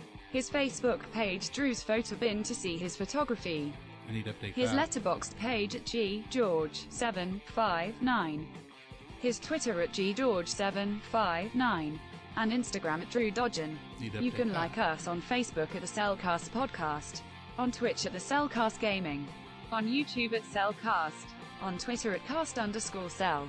The Cellcast can be found at Apple Podcasts, Google Play Podcasts, Stitcher, Spotify, or anywhere else fine podcasts are downloaded from. Please rate and review us where you found us, and also on Podchaser. Email us at thecellcastpodcast@gmail.com. The Cellcast is a proud member of both the Pop Americana and Culture Box media networks. For more information, please see the link in the description. Our theme song is Drop and Roll by Silent Partner. And remember, that's Cell with a single L.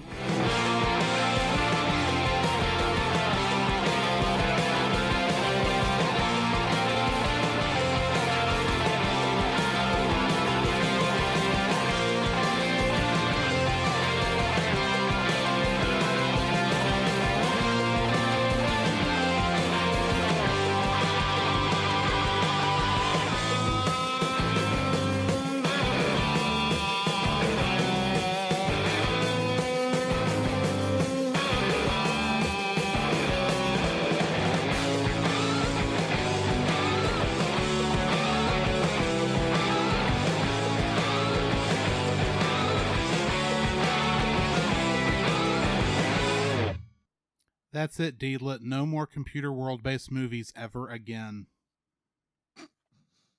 What do you mean we'll see? Oh, brother.